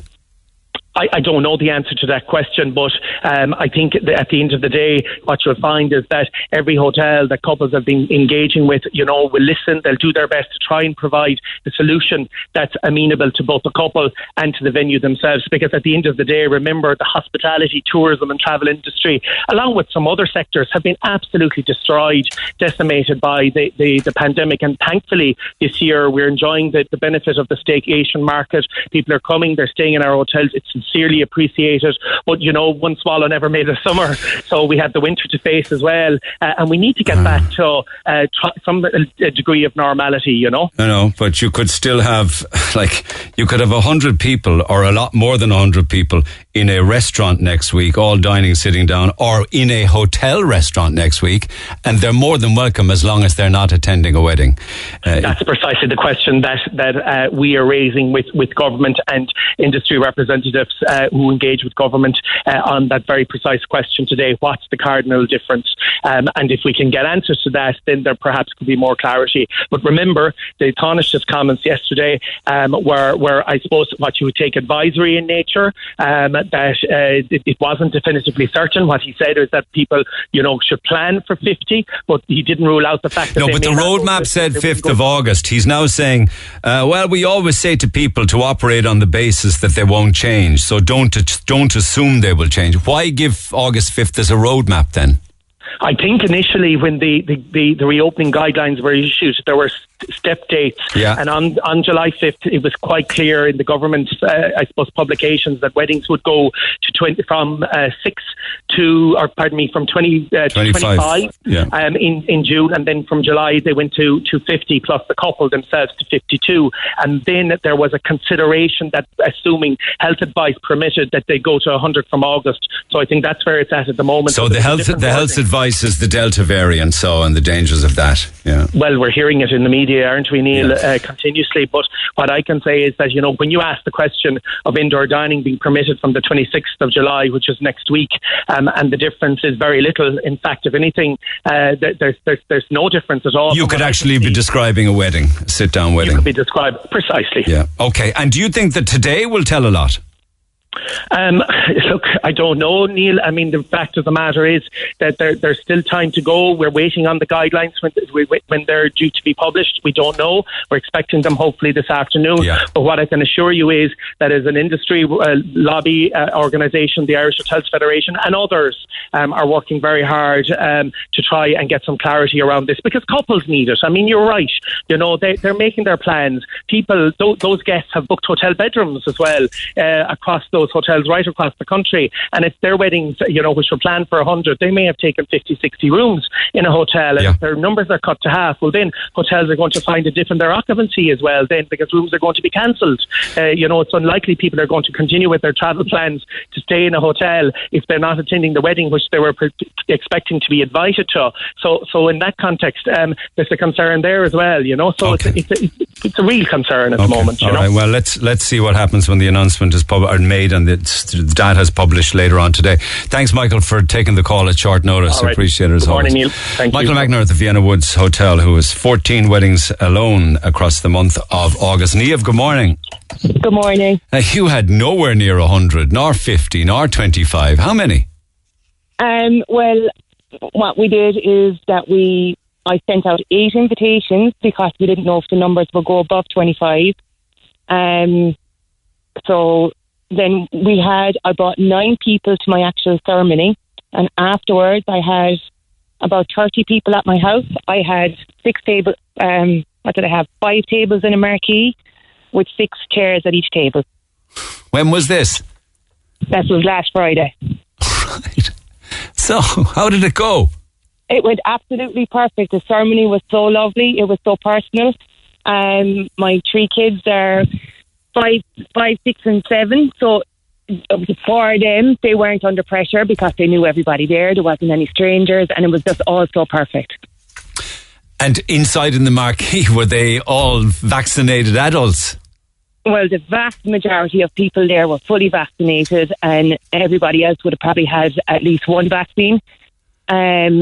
But in our marquee, we had the sides of the marquee open. We had the doors open, so it was very ventilated. Plus, it was far too hot even to be in there. So I got some catering delivered.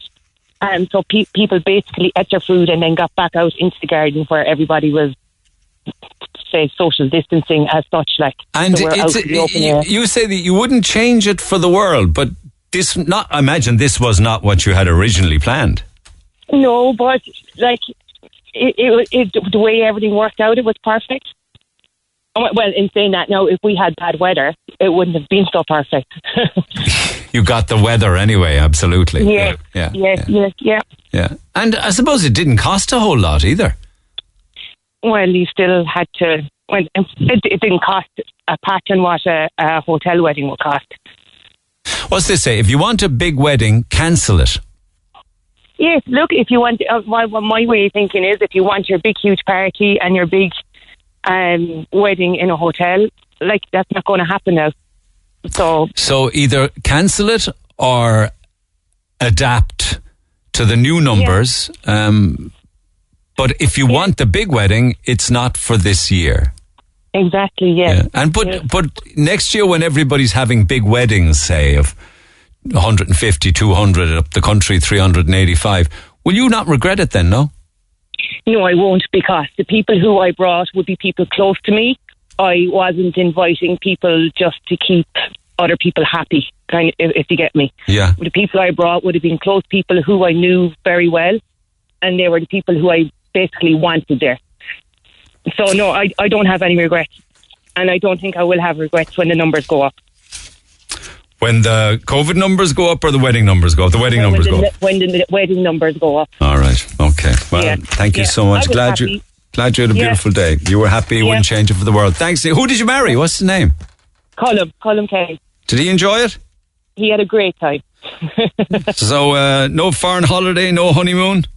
No, unfortunately not, because we're still in the middle of COVID. Maybe next year. All right. Cheers, Niamh. Take care. Thanks for taking the call. You. Text 0868 104 106. You can always email Neil at redfm.ie. I'm Lana O'Connor. Red FM News is first for local, national and international news. And you can stay up to date by tuning into our hourly news bulletins or by clicking on redfm.ie. The Neil Prendeville Show on Twitter at NeilRedFM. Okay, I got about 60 seconds. So yesterday I was doing the top 5 hated, or not, but let's say the top 5 overused songs that people have for funerals. And of course, Celine Dion was top of the tree. My Heart Will Go On. Things like that. Always look at the bright side of life. I asked you guys, what song would you like to be played as you are coming down the aisle, heading for the cemetery or the crematorium? It was kind of light-hearted remark, and I got some very good ones back. Lovely one here. Marie says, The Parting Glass would be my funeral song. Well, that's just a beautiful song. The Jam, Going Underground. Great Balls of Fire, says Jackie and Mallow. Spirit in the Sky. There's a lot for Spirit in the Sky. Doctor and the Medics, originally a hit for Norman Greenbaum. My husband died nearly 7 years ago. He used to always sing Jack Johnson's It's Always Better When We're Together. So I told the kids I want that played when I'm being brought out of the church. Great program, love it. That is a lovely sentiment, as in when you are together and back with your husband again. One or two more. My sister Paula has said that her song for when she's cremated is This Girl's on Fire by Alicia Keys. Still laughing at this, but that's her choice. I don't have a song picked out, but I think maybe Tragedy by the Bee Gees would be an interesting one. How about Feeling Hot, Hot, Hot? If you're going to the crematorium, says Frick. Big Tom's, You're Going Out the Same Way You Came In. Well, you're not quite really, but I know what you're saying. Lots then for Highway to Hell, AC/DC. Another one, Bites the Dust, or Going Underground by The Jam. Bye Bye Baby, the Pay City Rollers. My husband said, that's the song for me. My nanny Hackett had Burning Ring of Fire at the crematorium. She wanted nobody crying, you see. Even the priest was smirking. It was hard to keep serious, says Lisa. A fella I know was cremated and his song was Devilgate Drive by Susie Quattro. My departure song is Wish Me Luck as You Wave Me Goodbye. I think that may have been Vera Lynn. Open to correction on that. Just I thought I'd share with you. When my father was cremated 5 years ago, his last song, as the curtain came down, was Fire by Arthur Brown. Fire. The manager of the crematorium in Ringaskiddy said, in the 10 years, he'd never heard that one played. My dad was extremely laid back, and he always made us laugh. Thank you, Karen. Thank you for sharing. Back after 11 on 1850 104 106. Emerald Music Station of the Year. Cork's Red FM. Lines open at 1850 104 106. You can text 0868 104 106. You heard there in the news just at 11 o'clock there a reference to Bessborough and the mother and baby homes in this country, where Lana was talking about what happened within them with regards to young mothers and their human rights and the human rights of the babies now being taught in schools, because it is a part of our history. I found it I read the initial report, and I've also read the second report, which is an alternative draft report that has been published into the Mother and Baby Homes Commission of Investigation. It investigates and it dissects the original investigation. There's a huge amount of reading in it, and I'm not going to go through it all. It's just so much of it, but they go through it chapter and verse. So it's interesting to hear that secondary school students are going to be taught about human rights violations suffered in Ireland's mother and baby institutions. It's a pilot program, but don't you think that that's a good idea, that things like this were just, I was going to use the term buried, but I mean, you'll forgive me for saying that when we can't account for so many of the babies who died in these homes, and also Bessborough, where there are somewhere in the region of 800 babies that can't be accounted for. So there are mothers within then that system, who are challenging the original report. And without going over it again, I know I went over it months back, but some of the findings of the report, and I was really disappointed of it, certainly the Bessborough aspect of it. But the report said that adoptions were not forced, that there was no evidence that women's consent was not full, free and informed at all times, and that there was no evidence, for instance, that any children were harmed by vaccine trials which were carried out at the institutions. Now, they're just some of the aspects of the report that I found astonishing, considering the women that I spoke to down through the years. The alternative report then was like 25 academics with experience in human rights law, family law and criminal justice. They came together and put together their report on it.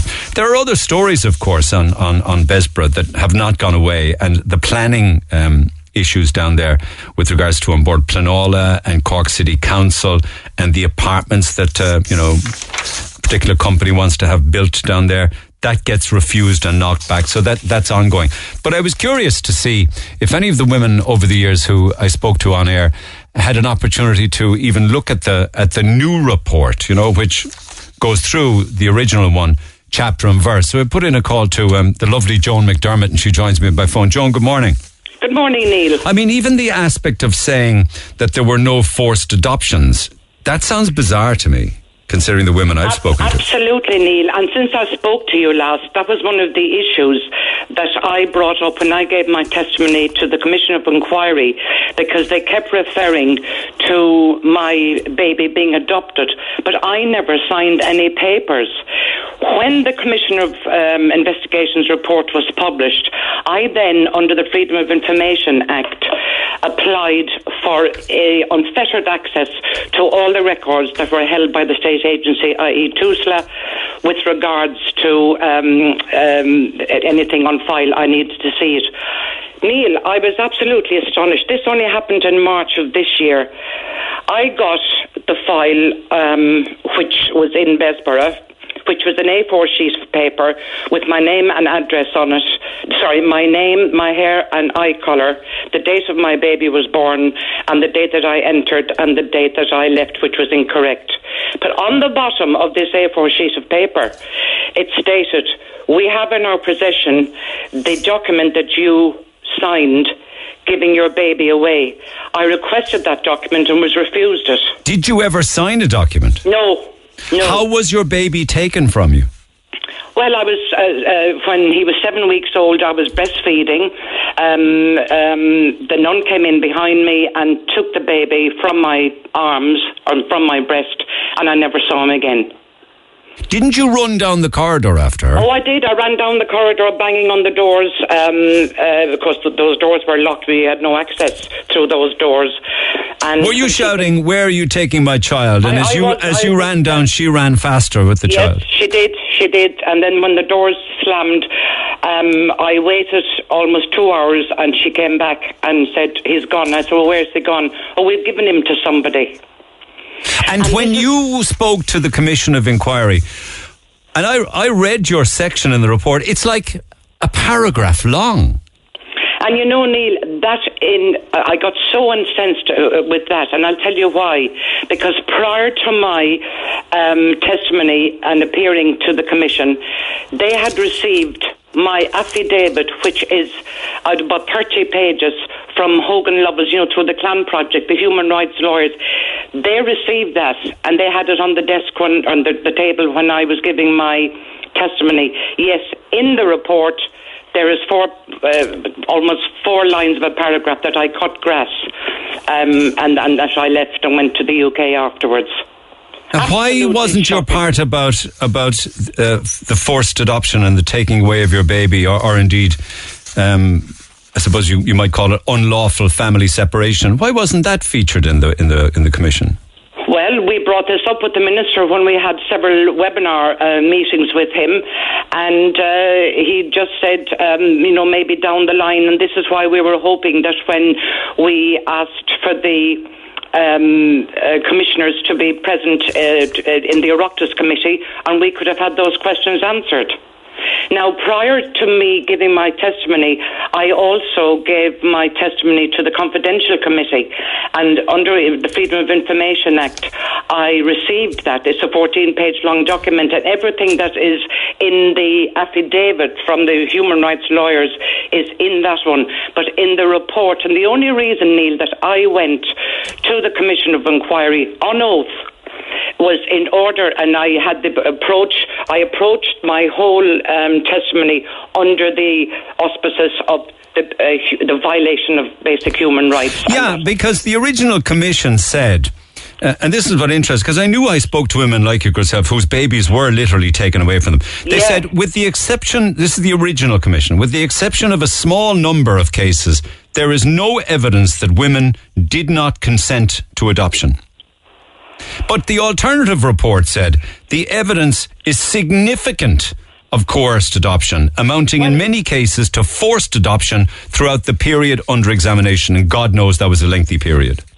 And I mean, Neil, we lobbied the minister after that reporting came out and said they were forced or coerced adoptions and illegal adoptions, and at the time the minister said that he wasn't going to address them. He's now changed tack since, and he is going to address the illegal adoption because there's been so much pressure from survivors and other stakeholders on it. And I mean, I now, after much ado in March of this year, I now have the evidence that I got, and it's shocking. For my signature was falsified. I got a document which I allegedly signed in front of a commissioner of votes, because remember, Neil, prior 1976 there was all adoptions were done by a commissioner of votes, not in the court as they are now. Yeah. I allegedly signed this document in front of a commissioner of votes in a town in the UK that I was never in, and a man that I never heard of. Could it have been, and I think that this was also brought up within the Commission's report, that maybe family members were responsible for signing? Well, when I draw my own conclusions, and I know all the people that I'm pointing the finger have all passed, but it indicates that certainly there was collusion between my family and the nuns in Bessborough. You see, that I know nothing about. The original commission said the responsibility for the harsh treatment of women and their children rests primarily with the fathers of the children and with the mother's immediate family. It said lack of family support was the primary reason these girls entered the institution in the first place. But actually, the state... The subsequent report, the alternative one, said that the state itself was always aware of the abusive conditions within the institution, and it was responsible under law for the girls' human rights, and that the responsibility rested with the state to regulate the institutions. I mean, that makes perfect sense to me. And I mean, the original report, it totally underplays any state responsibility. And I mean, you're right, Neil, the state's responsibility was for institutional human rights abuses. And this is what, I mean, I'm going back in 2015 when I spoke to the commissioners in the European Parliament in Brussels. My presentation was focused on the violation of the human rights. And I mean, they were shocked when they heard. And in actual fact, you know, not in this government, but previous governments have fallen far short of addressing the violation of our human rights. And I mean, Neil, I was only thinking the other day when I got the call, you know, about this. Can you imagine in this day and age a woman going into the CUH and being denied any pain relief during childbirth? You had none. You had a dreadful labour, a very painful labour, and you gave birth to a very big baby. And she was shouting at you, the nun, wasn't she? Didn't you tell me she was shouting at you, now you're paying for your sins and the work of the devil? Yes, absolutely. I was atoning for my sins. That was my punishment. The same way when I was cutting the grass and scrubbing the floors, when I found it difficult as you advance in pregnancy, I was being punished. And now, I mean... The original report said in mother and baby homes, girls and women were expected to work, but this was generally work which they would have had to do if they were living at home anyway. That there was no difference from work carried out by women on farms all over the country. Maybe it was of the time. That was the most insulting statement that I read on that 3,000-page report. It was an absolute disgrace. And in actual fact, Neil, it made me even think despite the fact, as I said, that my affidavit had gone into them, I actually, even to this day, feel, was my integrity in question? They did actually state in the original report that there was the validity of some of the evidence of the women that came forward was questionable. I mean, seriously. Well, why ask the women then to tell their stories? Well, and I mean, Neil, I swore on a Bible that day to the Commissioner of Investigation. I swore my affidavit. Yeah. So why would you not be believed? Yeah. But this was unpaid work, wasn't it? Absolutely. So they're suggesting then that, but the work that they'd have had in the home as young girls or on the farm would have been unpaid anyway, is it? Well, how they can compare that, knowing that we had to do that day in, day out, compared to if you were living at home on the farm and you'd have your normal chores to do on a daily basis. But those women that worked in the laundries in hot weather with the sweat pouring off them, and they weren't allowed out, but you couldn't go away from your chores until you were told it was time now for your lunch or your break. You had to keep going.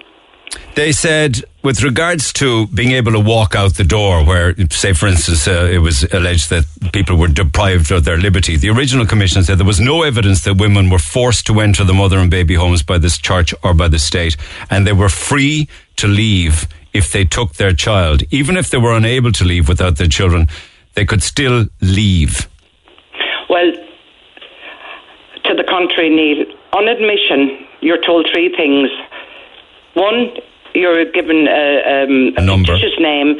Two, no contact with the outside world. And three, should you attempt to escape, there were the words, and I remember them vividly, escape from here, the Gardaí will bring you back. And I said this in Brussels.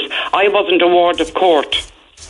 So why was it that the Gardaí then, and they did, because the girls did leave, and they were brought back by the Gardaí when I was there. And there's a lot of time spent then on the issue of vaccine trials. Were you aware of any of that at the time? No, I wasn't at the time, but I met some of those people who were involved in the vaccine trials when I was in Brussels. And, I mean, they're suffering immeasurable health conditions, years afterwards because of it. Part of the original report is also picked up on the second report, and this is by way of financial compensation. Where are we at with that? Well, the last meeting we had with the minister was that he was bringing it to cabinet with regards to reparations or redress. Now, there are many survivors that they're very focused on, they want this whole thing finished and they just want the redress which would enhance their lives.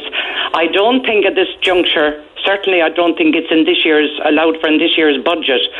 We're now hearing... Why were they saying that it would only be for women who enter the mother and baby homes after if they were there after 1973? They have no case for finance. It would be women who entered before 73. Yeah, well, that's what the original report said, Neil, but there was such an outcry from us that the minister has overturned that now. There should be no minimum time limit. No, absolutely not. No. And that's what the second report says. They say that only children who are residents in the institution without their mothers should have case for redress regarding the children. It's a very cold report, wasn't it? Very, very. And in actual fact, Neil, when you think of it, it was 2 hours and I felt it was like an interrogation. I was made feel as if I was the one that was wrong and I was telling my truth. I was very measured. I didn't get emotional because I was being very factual, as I said, with the focus on the violation of human rights. And I mean, Neil, it's blatantly obvious about the violation of human rights. For example, there was no informed choices or any options explored with regards to the feasibility of taking our children. To take a child away from a mother without any prior warning is nothing but pure cruel. Being denied access to your baby, we weren't allowed to go near our babies in case we'd bond with them, only when the bell rang when it was time for feeding. All those years later, you found your son? I did. Yes, I found him. But you see, here's the other issue now. Now that I found out that he wasn't legally adopted, he was actually given to a middle-aged, the woman was middle-aged and she had mental health problems. That in itself was totally inappropriate. Was that overseas? No. Okay. Here in this country. It was all done for, and he told me that he was told by the woman that, they gave a very good donation to Bessborough. So he was given. So he's now got to go through a legal process to take his entry of the Adoption Authority of Ireland when it's a false document. So where are we going with this? Will this just continue to roll on then? Well, Neil, and you know something. When reading the alternative report, it states in it that almost towards the end of it that they would suggest that there be further investigations to provide, where necessary. The women that I regularly, Neil, liaise with, we are just sick to the death of it. 21 years I'm at this. And, it won't be finished in a long shot because remember, as we currently speak, the information tracing bill is going through, the heads of bill is going through the Oireachtas at the moment. That's a very contentious issue. What of the 800 to 900 missing babies from the 1920s to the 1970s? Well, you see, this is where, again, that we're pushing for the burials bill, and I understand now from the Minister's Department that that's almost at completion stage for the burials bill. Well, what does that mean, a burials bill? Well, it particularly pertains to Tuam, where that there is factual evidence. There is, but there must be some kind of evidence somewhere in Cork to say we can't find 800 or 900 babies. Well, as yet, Neil, as you know, there has been no forensic examination done on Bessborough. And, the evidence came out in the Oireachtas committee with the maps that were presented at the committee that there is evidence that there are babies buried there. But then there's a counter... but I've seen an old map that says babies burial ground. Yes.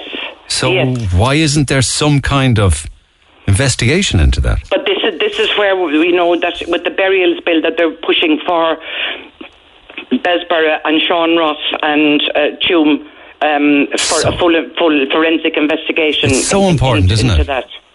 It's so important. Oh, well, it is because, I know women that there's no closure because they don't know where their babies are. Now, we know some of them are in Carshill, but how many? Or, as I recently spoke to an undertaker and he said, little do you know, he said, but there's babies in every cemetery in Cork that came out of Bessborough. I find it just harrowing every time I talk on the topic and the more I read about it, I really do. And Neil, I'm actually getting to the stage where I think, how much more of it can I take and what more can I do? I can't do any more than what I've already done. I think you're an incredibly powerful woman. All credit to you. I really do, all of those years. And it's moving along slowly, but more and more light is being shone on it slowly but surely. It is, Neil, and I thank you for that. But I also do it for those women who are still broken, that still haven't come to terms, that are still suffering both mentally and physically from what they encountered in not just Bessborough, in the other homes. And it's for them that I keep it. And I appreciate you giving me the opportunity. No, I wanted to chat with you, and thank you for coming on, John, because I read the alternative. I've read both of them, and I said, well, yes. Now I've read it. What do I do with it? How do I pass on some of his information? And I do it through a conversation with you. So thank you so much. And you're very welcome. And stay in touch, Joan, all right? I will indeed. Thank you. Bye all now. The best for now. The one and only Joan McDermott. Your thoughts, text 0868 104 106. If you'd like to contribute to that story, incidentally, if you have a story to share, you can always email it. I don't give out details if people don't wish me to. Neil@redfm.ie. Text the Neil Prendeville Show now. 086 810 4106. Red FM. Lots of texts on different topics from yesterday's program. Here they are for you. Best wishes to Longboats, particularly to Con. He sounds like a gent, and it's a super pub. He came across superb and sincere. As a regular pub goer pre-March 2020, I will wait longer to visit a pub under such guidelines, and I will remain on the dry, says Pat. On funeral songs, I'm going to have The Banks of My Own Lovely Lee by Bog the Donkey. Good man yourself. Well, Longboats were on the air yesterday morning saying that they're going to close for a fortnight from this weekend and look at things again in 2 weeks' time. On the pup, with regards to that couple who've been out in Portugal since May, people need to realise that giving out to each other about going on holidays on the pup is a dividing tactic to take your attention away from the political scammers who retire early on lottery-style pensions at our expense. I'm boiling. Actually, I was thinking about that, actually. You know, all of these county councillors that were double claiming for expenses on the same day in two different places. And then they were contacted by, was it an Irish Times or an Irish Independent report? Like loads and loads of them all over the country. Like they kind of got away with that, didn't they? They paid the money back, but there was no penalties. Like there was no issue. There was no recompense made apart from paying the money back from the double claim on the day. You know, they weren't fined or anything, and I wonder why. I'm boiling here listening to people defending the couple in Portugal since May while on the pup. I understand and agree that everyone needs a break and a holiday is good for your mental health, but that's not what they are doing. They're claiming money from the Irish taxpayers and spending it in another country, thereby using our money to boost another economy. It's outrageous behaviour, and I agree with that lady who sent the original email. She is not a curtain twitcher. A 2-month holiday is, frankly, taking the pee. John says that couple should be reported. I'm a self-employed, tax-compliant courier working every day during the pandemic. It's got to be a level playing field. And one more. My daughter has saved €16,000 and bought a car. She has no intention of going back to work. Her friends are in Spain for the summer on pup, and none of them, her friends, are returning to Ireland until September. Selection of text to 0868 104 106. And I have reams then on the digital cert and the whole issue of that rollout and the problems with the helpline numbers, and of course the issues involved in that. So I will come back to that, but I don't want to be keeping people waiting too long. So I planned on doing this yesterday. I just didn't get the time. I'm happy I didn't now, because I have an opportunity also to talk to Fiona ahead of the scam audio. Fiona, good morning. Morning, how are you? I'm well, and thank you to yourself and to Terence for sending on the audio. We've edited it down to 9 or 10 minutes because it was much longer than that. So it's Terence talking to one of the scammers who were calling, alleging PPS number fraud, isn't it? That's correct, yes, yeah. And does he do this a lot? He'd stay on the phone, he'd talk away to him, and he'd just wind them up to the last, and they get fed up, and then they just hang up on the... And that's what happened in the end here, isn't it? That's correct, yeah. So give us the gist of it before I run the audio bit. Well, basically what happened, we were going for a spin with the kids. We were going down to Bannon Strand, and he kept getting a couple of phone calls, so we put in at the side. So we put up all the windows, and he just talked his way through, and they were asking him all these questions that's on the recording there now, and he was answering away, and we were having a laugh off it, to be honest. Right? And what people won't hear in this is because we've edited them out, huge delays where she goes away, puts him on hold for long periods of time, intentionally, I believe. But I'd say what she kept saying to him was, are you by your house now? Like, basically, I'd say what she wanted to know was he by a computer. So that's what she was aiming at, was he by a computer, I'd say. So he was, for him to get frightened, I'd say, to start doing whatever. And if he was near a computer, she would edge the conversation eventually towards transferring money. Exactly, yes. Yeah. It was very good, like, we had a laugh off it, too, like. So. And eventually, after, how long was the entire call? Jesus, it's gone on for ages. Jesus, it was nearly an hour, I'd say. You're sitting on the side of the road with the windows up on a boiling hot day? And boiling hot, and the kids were in the back. The kids were even skitting as well. We made some laugh off it. Well, will you say fair play to Terence? Fairness to him. I will indeed. All right, girl. Okay, thanks a lot. I'll run the audio. And now this is all the hallmarks of what we've been talking about. Thank you so much, Fiona. Have a good day. You're Cheers. welcome. Are you in Bannon now? Did you enjoy Bannon when you got there? And we're back up again now we are. All right, girl. Take care. Cheers for now. All right, thanks. So it's all the hallmarks, you get this call alleging that your PPS number has been used for fraudulent activity. This is very interesting because at one stage it moves on to the amount of bank accounts that Terence has and how much is in the bank account. So we've taken all the pauses out and we've tightened it up. It's about 9, maybe 10 minutes of it. And just bear in mind that it ends abruptly near the end, obviously, but it ends abruptly abruptly at a point in the conversation when it's moving on to Grona Braher Garda Station. So here it is. Important notification. This call is from the Investigation Division of the Department of Social Protection Crime Agency. We got an order to suspend your personal public service number on immediate basis.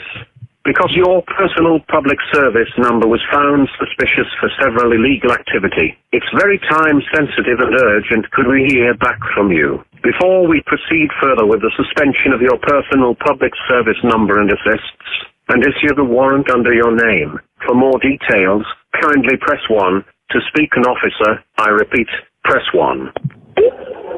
Department of Social Protection. So they can pull up information and call you up. My name is it? Yes. My name is William Strange. Can you please spell your last name? Strange, S-T-R-A-N-G-E. Okay, you got it. So can you please confirm me your air code, sir, so I can pull up information and check who called you up? I don't know my area code off by heart. Can I give you my address? Yeah. Mm-hmm. Cork City, Ireland. You're from Dublin? Are you from Dublin? No, Cork City, Ireland. Cork City, okay. Okay, sir, here I have your file in front of me, and I can see that there is several allegations under your name, and there is an arrest warrant issued under your name, okay? So are you aware about it? Okay, I'm sorry, Okay, let me explain you the reason.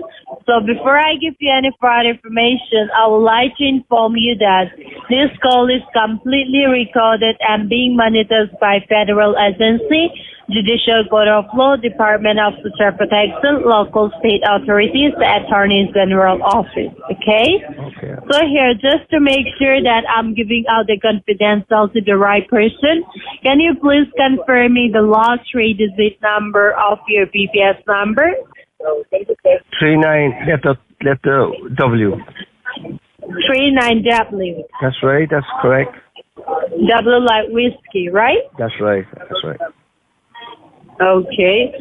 So, sir, here as first the investigation report under your BPS number, there are 7 allegations found under your name, and your BPS was misused in several states. The law enforcement agencies has found 25 bank accounts open under your name using your BPS number to commit a fraud of more than 10 million euros. Okay? So here, can you please tell me, are you the owner of this 25 bank account, and how many bank accounts do you own as per your knowledge? I have 3 bank accounts, yes, 3 banks. So what's the name of the bank? It's AIB, Allied Irish Bank, Bank of Ireland, and TSB. So, sir, here, as you say, you have only 3 bank accounts, AIB, Bank of Ireland, and Permanent TSB, right? So what I'm going to do now is that I'm going to differentiate which one is for you and which one is used for the criminal, okay? Okay. So just to differentiate the bank account, so can you please tell me the rough amount which you have in your bank account? In my AIB, I'd have about 85. I've actually 85,000 in my AIB bank account. And this is your saving or recurrent? It's my savings. And my Bank of Ireland, I'd have this 375,000 in my Bank of Ireland account. And my TSB bank account is just for my children's savings. I've nearly almost 900,000 in that for my kids, my children. Okay, you say in your AIB account, that is your saving amount, 85,000, and Bank of Ireland, you say 37,500, right? Yeah. And in your permanent TSB, you say you have 9,000. 90,000. That's for my children. 90,000. Oh, got it. So here, all your bank account, the money which you say, these are all saving account, right? Yes, that's right. You don't have any current account, right? Current amount. No, they're all savings. They're everything there is just savings, yeah. Okay, sir, here, you listen to me carefully. Here, your PPS number has been endorsing for numerous credit card debt, unsecured loan, car loan, and medical bills of more than 100,000 euros, which are still pending on your name, and it demands a rigorous imprisonment of 30 years and penalty of 200,000 euros, okay? So do you have any valid explanation about this case? No, I didn't do any of those, no. Okay. So here, sir, your National Crime Agency wants us to go ahead with legal processing by issuing a non-bail arrest warrant. The moment we go ahead with this legal processing, your PPS number will get suspended, and all your bank account, debit card, credit card will get seized by the federal government, as there is a charge of money laundering against your name, okay? And even your passport will get revoked as you're not allowed to fly off the state, and you will face a charge of at least 5 counts for drug trafficking and 4 counts for money laundering, okay? So do you accept all these allegations under your name? Oh, you haven't done any of those?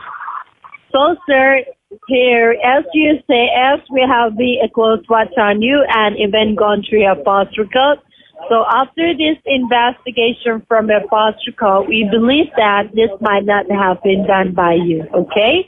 Now, the reason why we call you before arresting you and sending you an illegal notice is only because as we start in this Hanoi state of drug trafficking is being carried out by the criminals who are still at large, but we don't have any evidence them perform their criminal activity.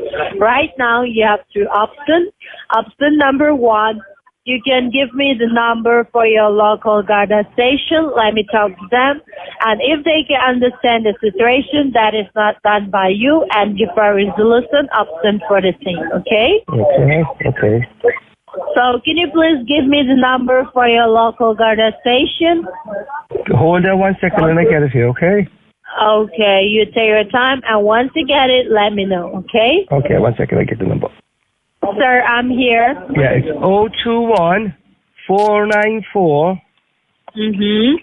6200. 6200, right? That's right. Okay, can you please tell me what's the department name? It's Bessborough Garda Station, Cork City. Sorry? Bessborough Garda Station, Cork City. Okay, got it. So, sir, here now, what I'm going to do is that I will be having conversation with your local Garda station regarding about your case. So stay connected with me. Do not disconnect the line. Once I'm done, I will say hello back to you, okay? Okay. Yes, sir. I had a word with your local Garda regarding about your case, okay? So can I ask you where you're right now? I'm just going to the shop to get some pencils for Ricky. Hello? You're outside? Yeah. I just have to go to the shop to get some stuff. Sir, can you please go somewhere in the quiet place? I can barely hear your voice. Okay. Just hold the line 1 second. Hold, please. Hold. You already reached your house? I just had to run to the shop there to get pencils for Ricky, but I'm back home again. I'm okay now. Sorry? Yes, I'm back home now. You're already back home? I'm back home, yes. I'm back home now, girl. I'm back here, my girl. What did the Gardaí say? They said everything was okay? Sorry? What did the police say about me? Was everything okay? Before giving out any further information, they say they want to have a word with you. So here I will be directly connected to your local Garda station, okay? Okay. Hello? Hello? Yes, Mr. William? Yes? Okay, hello? Hello, can you hear me? How can I help you, sir? I was speaking to one of your colleagues, and she said, can I speak to the girl I was just speaking to? Hello? Hello? Hi. This is Fedora Morgan from Longford Garda Station. How are you? I'm good. I'm good. Okay, sir. So, I had a quick call from the PPS department. They're concerning some serious issues on your PPS number. Did you spoke to them? Yes, she explained that there's some things after happening. Okay, yes. Oh my God, I'm spreading my life. What's happening? Oh my God, what's going to happen now? Hello? Hello? Did Terence say, I'm just going to the shop to get cans for my tea? Was that he said? I mean, who would give money to this woman? I mean, who would really take that seriously? No disrespect to those who have done, but that's exactly the patter there.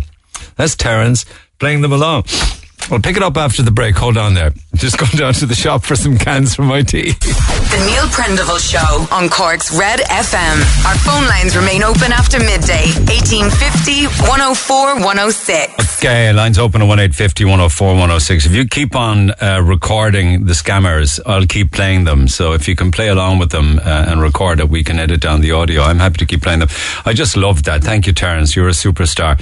Arrest warrant out for his name. Different federal agencies investigating. The language is all wrong. She's clearly talking to a script. It's even hard to follow her English. So there were several allegations that his bank account was then used to open 25 fraudulent bank accounts, that his bank accounts were then used to engage 10 million euro worth of fraud, drug trafficking, money laundering.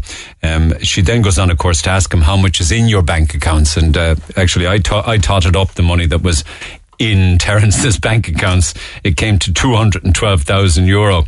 So she very cleverly then says, having done the maths herself, I suppose, she can add that he has 212,000 in the bank, so we're going to take a 200,000 euro penalty. Don't you love the way it's, we believe you and we don't want to arrest you yet, and we're giving you two options. But who investigating somebody on the phone, who on the phone that says they have an arrest warrant for you, asks you for the number of your local Garda station? You kind of think they would know that, wouldn't you? And then when you give Grana Braher, why does another woman come on saying she's Fiona Morgan from Longford Garda station? I mean, it's not even okay, so it's to a script, but they're bad actors, and and the actual script of it and the whole logic behind it leaves an awful lot to be investigated, leaves an awful lot to be desired. Give me the number of your local Garda station. I suppose if it had gone on, that's when they would have moved on to bank account numbers and what have you. So that's what they are. I found that highly entertaining. I hope you did too. It's not entertaining, however, in the real world when people are caught by scam artists like that. So that's it. If you get one of those kind of calls, they're a scam, and that's what they will sound like. So if you want to have some fun with them, be my guest. Lines will stay open at 1850 104 106. I'll leave you with a few texts. Unfortunately, I didn't get to any of the recommended summer songs. So tomorrow's Friday. We can have an awful lot of fun with the summer songs because I've left it up to you guys. Yeah, because clearly my choices, apparently, a bit like the scam calls, left a lot to be desired. Anyway, a couple of texts to close. I would love to, this is on Curtin Twitcher, cribbing about the couple in Portugal since May. I would love to know how your Curtin Twitcher emailer knows everything about her neighbour's business. She knows they're on pub payments, refuses to go back to work. She knows they have jobs that they refuse to go back to. She's a mighty woman. She must be psychic, or has proven herself to be the most untrustworthy neighbour or friend in the country, says Anthony. And I didn't get to many of the texts on indoor dining, which is happening on Monday, and the whole idea of presenting proof for entry, proof of vaccination. The biggest respect goes to all of the pubs and restaurants and other places who decided not to open indoors, Neil, and to not discriminate against their loyal customers. If the president can't see this situation as segregation and medical apartheid, then people have to use common sense and do the right thing. No to vaccine passports. Shame on every government body who voted for this discrimination. I think I have an opportunity tomorrow to put some of those points to Mary Lou McDonald, because she is very unhappy with what is being proposed for Monday. And just one on weddings. My opinion is save the money, pay a part of the mortgage, just have a nice trip somewhere with your beloved instead of having a wedding at all. My girlfriend agrees with me on that. We are together over 7 years now and we will soon have a child. One final one. Funny how all these people advocating bigger weddings sound like people who have never attended weddings themselves. Do they really think people would stay seated at a table of 6 for contact tracing? Do they really think that a wedding would finish at 11:30? Our lines will stay open, lads, and you can get involved. Text 0868 104 106. Have a good day. I'll see you tomorrow. Thanks for listening to this Red FM podcast. Don't forget to subscribe and check out redextra.ie for more great Red FM content.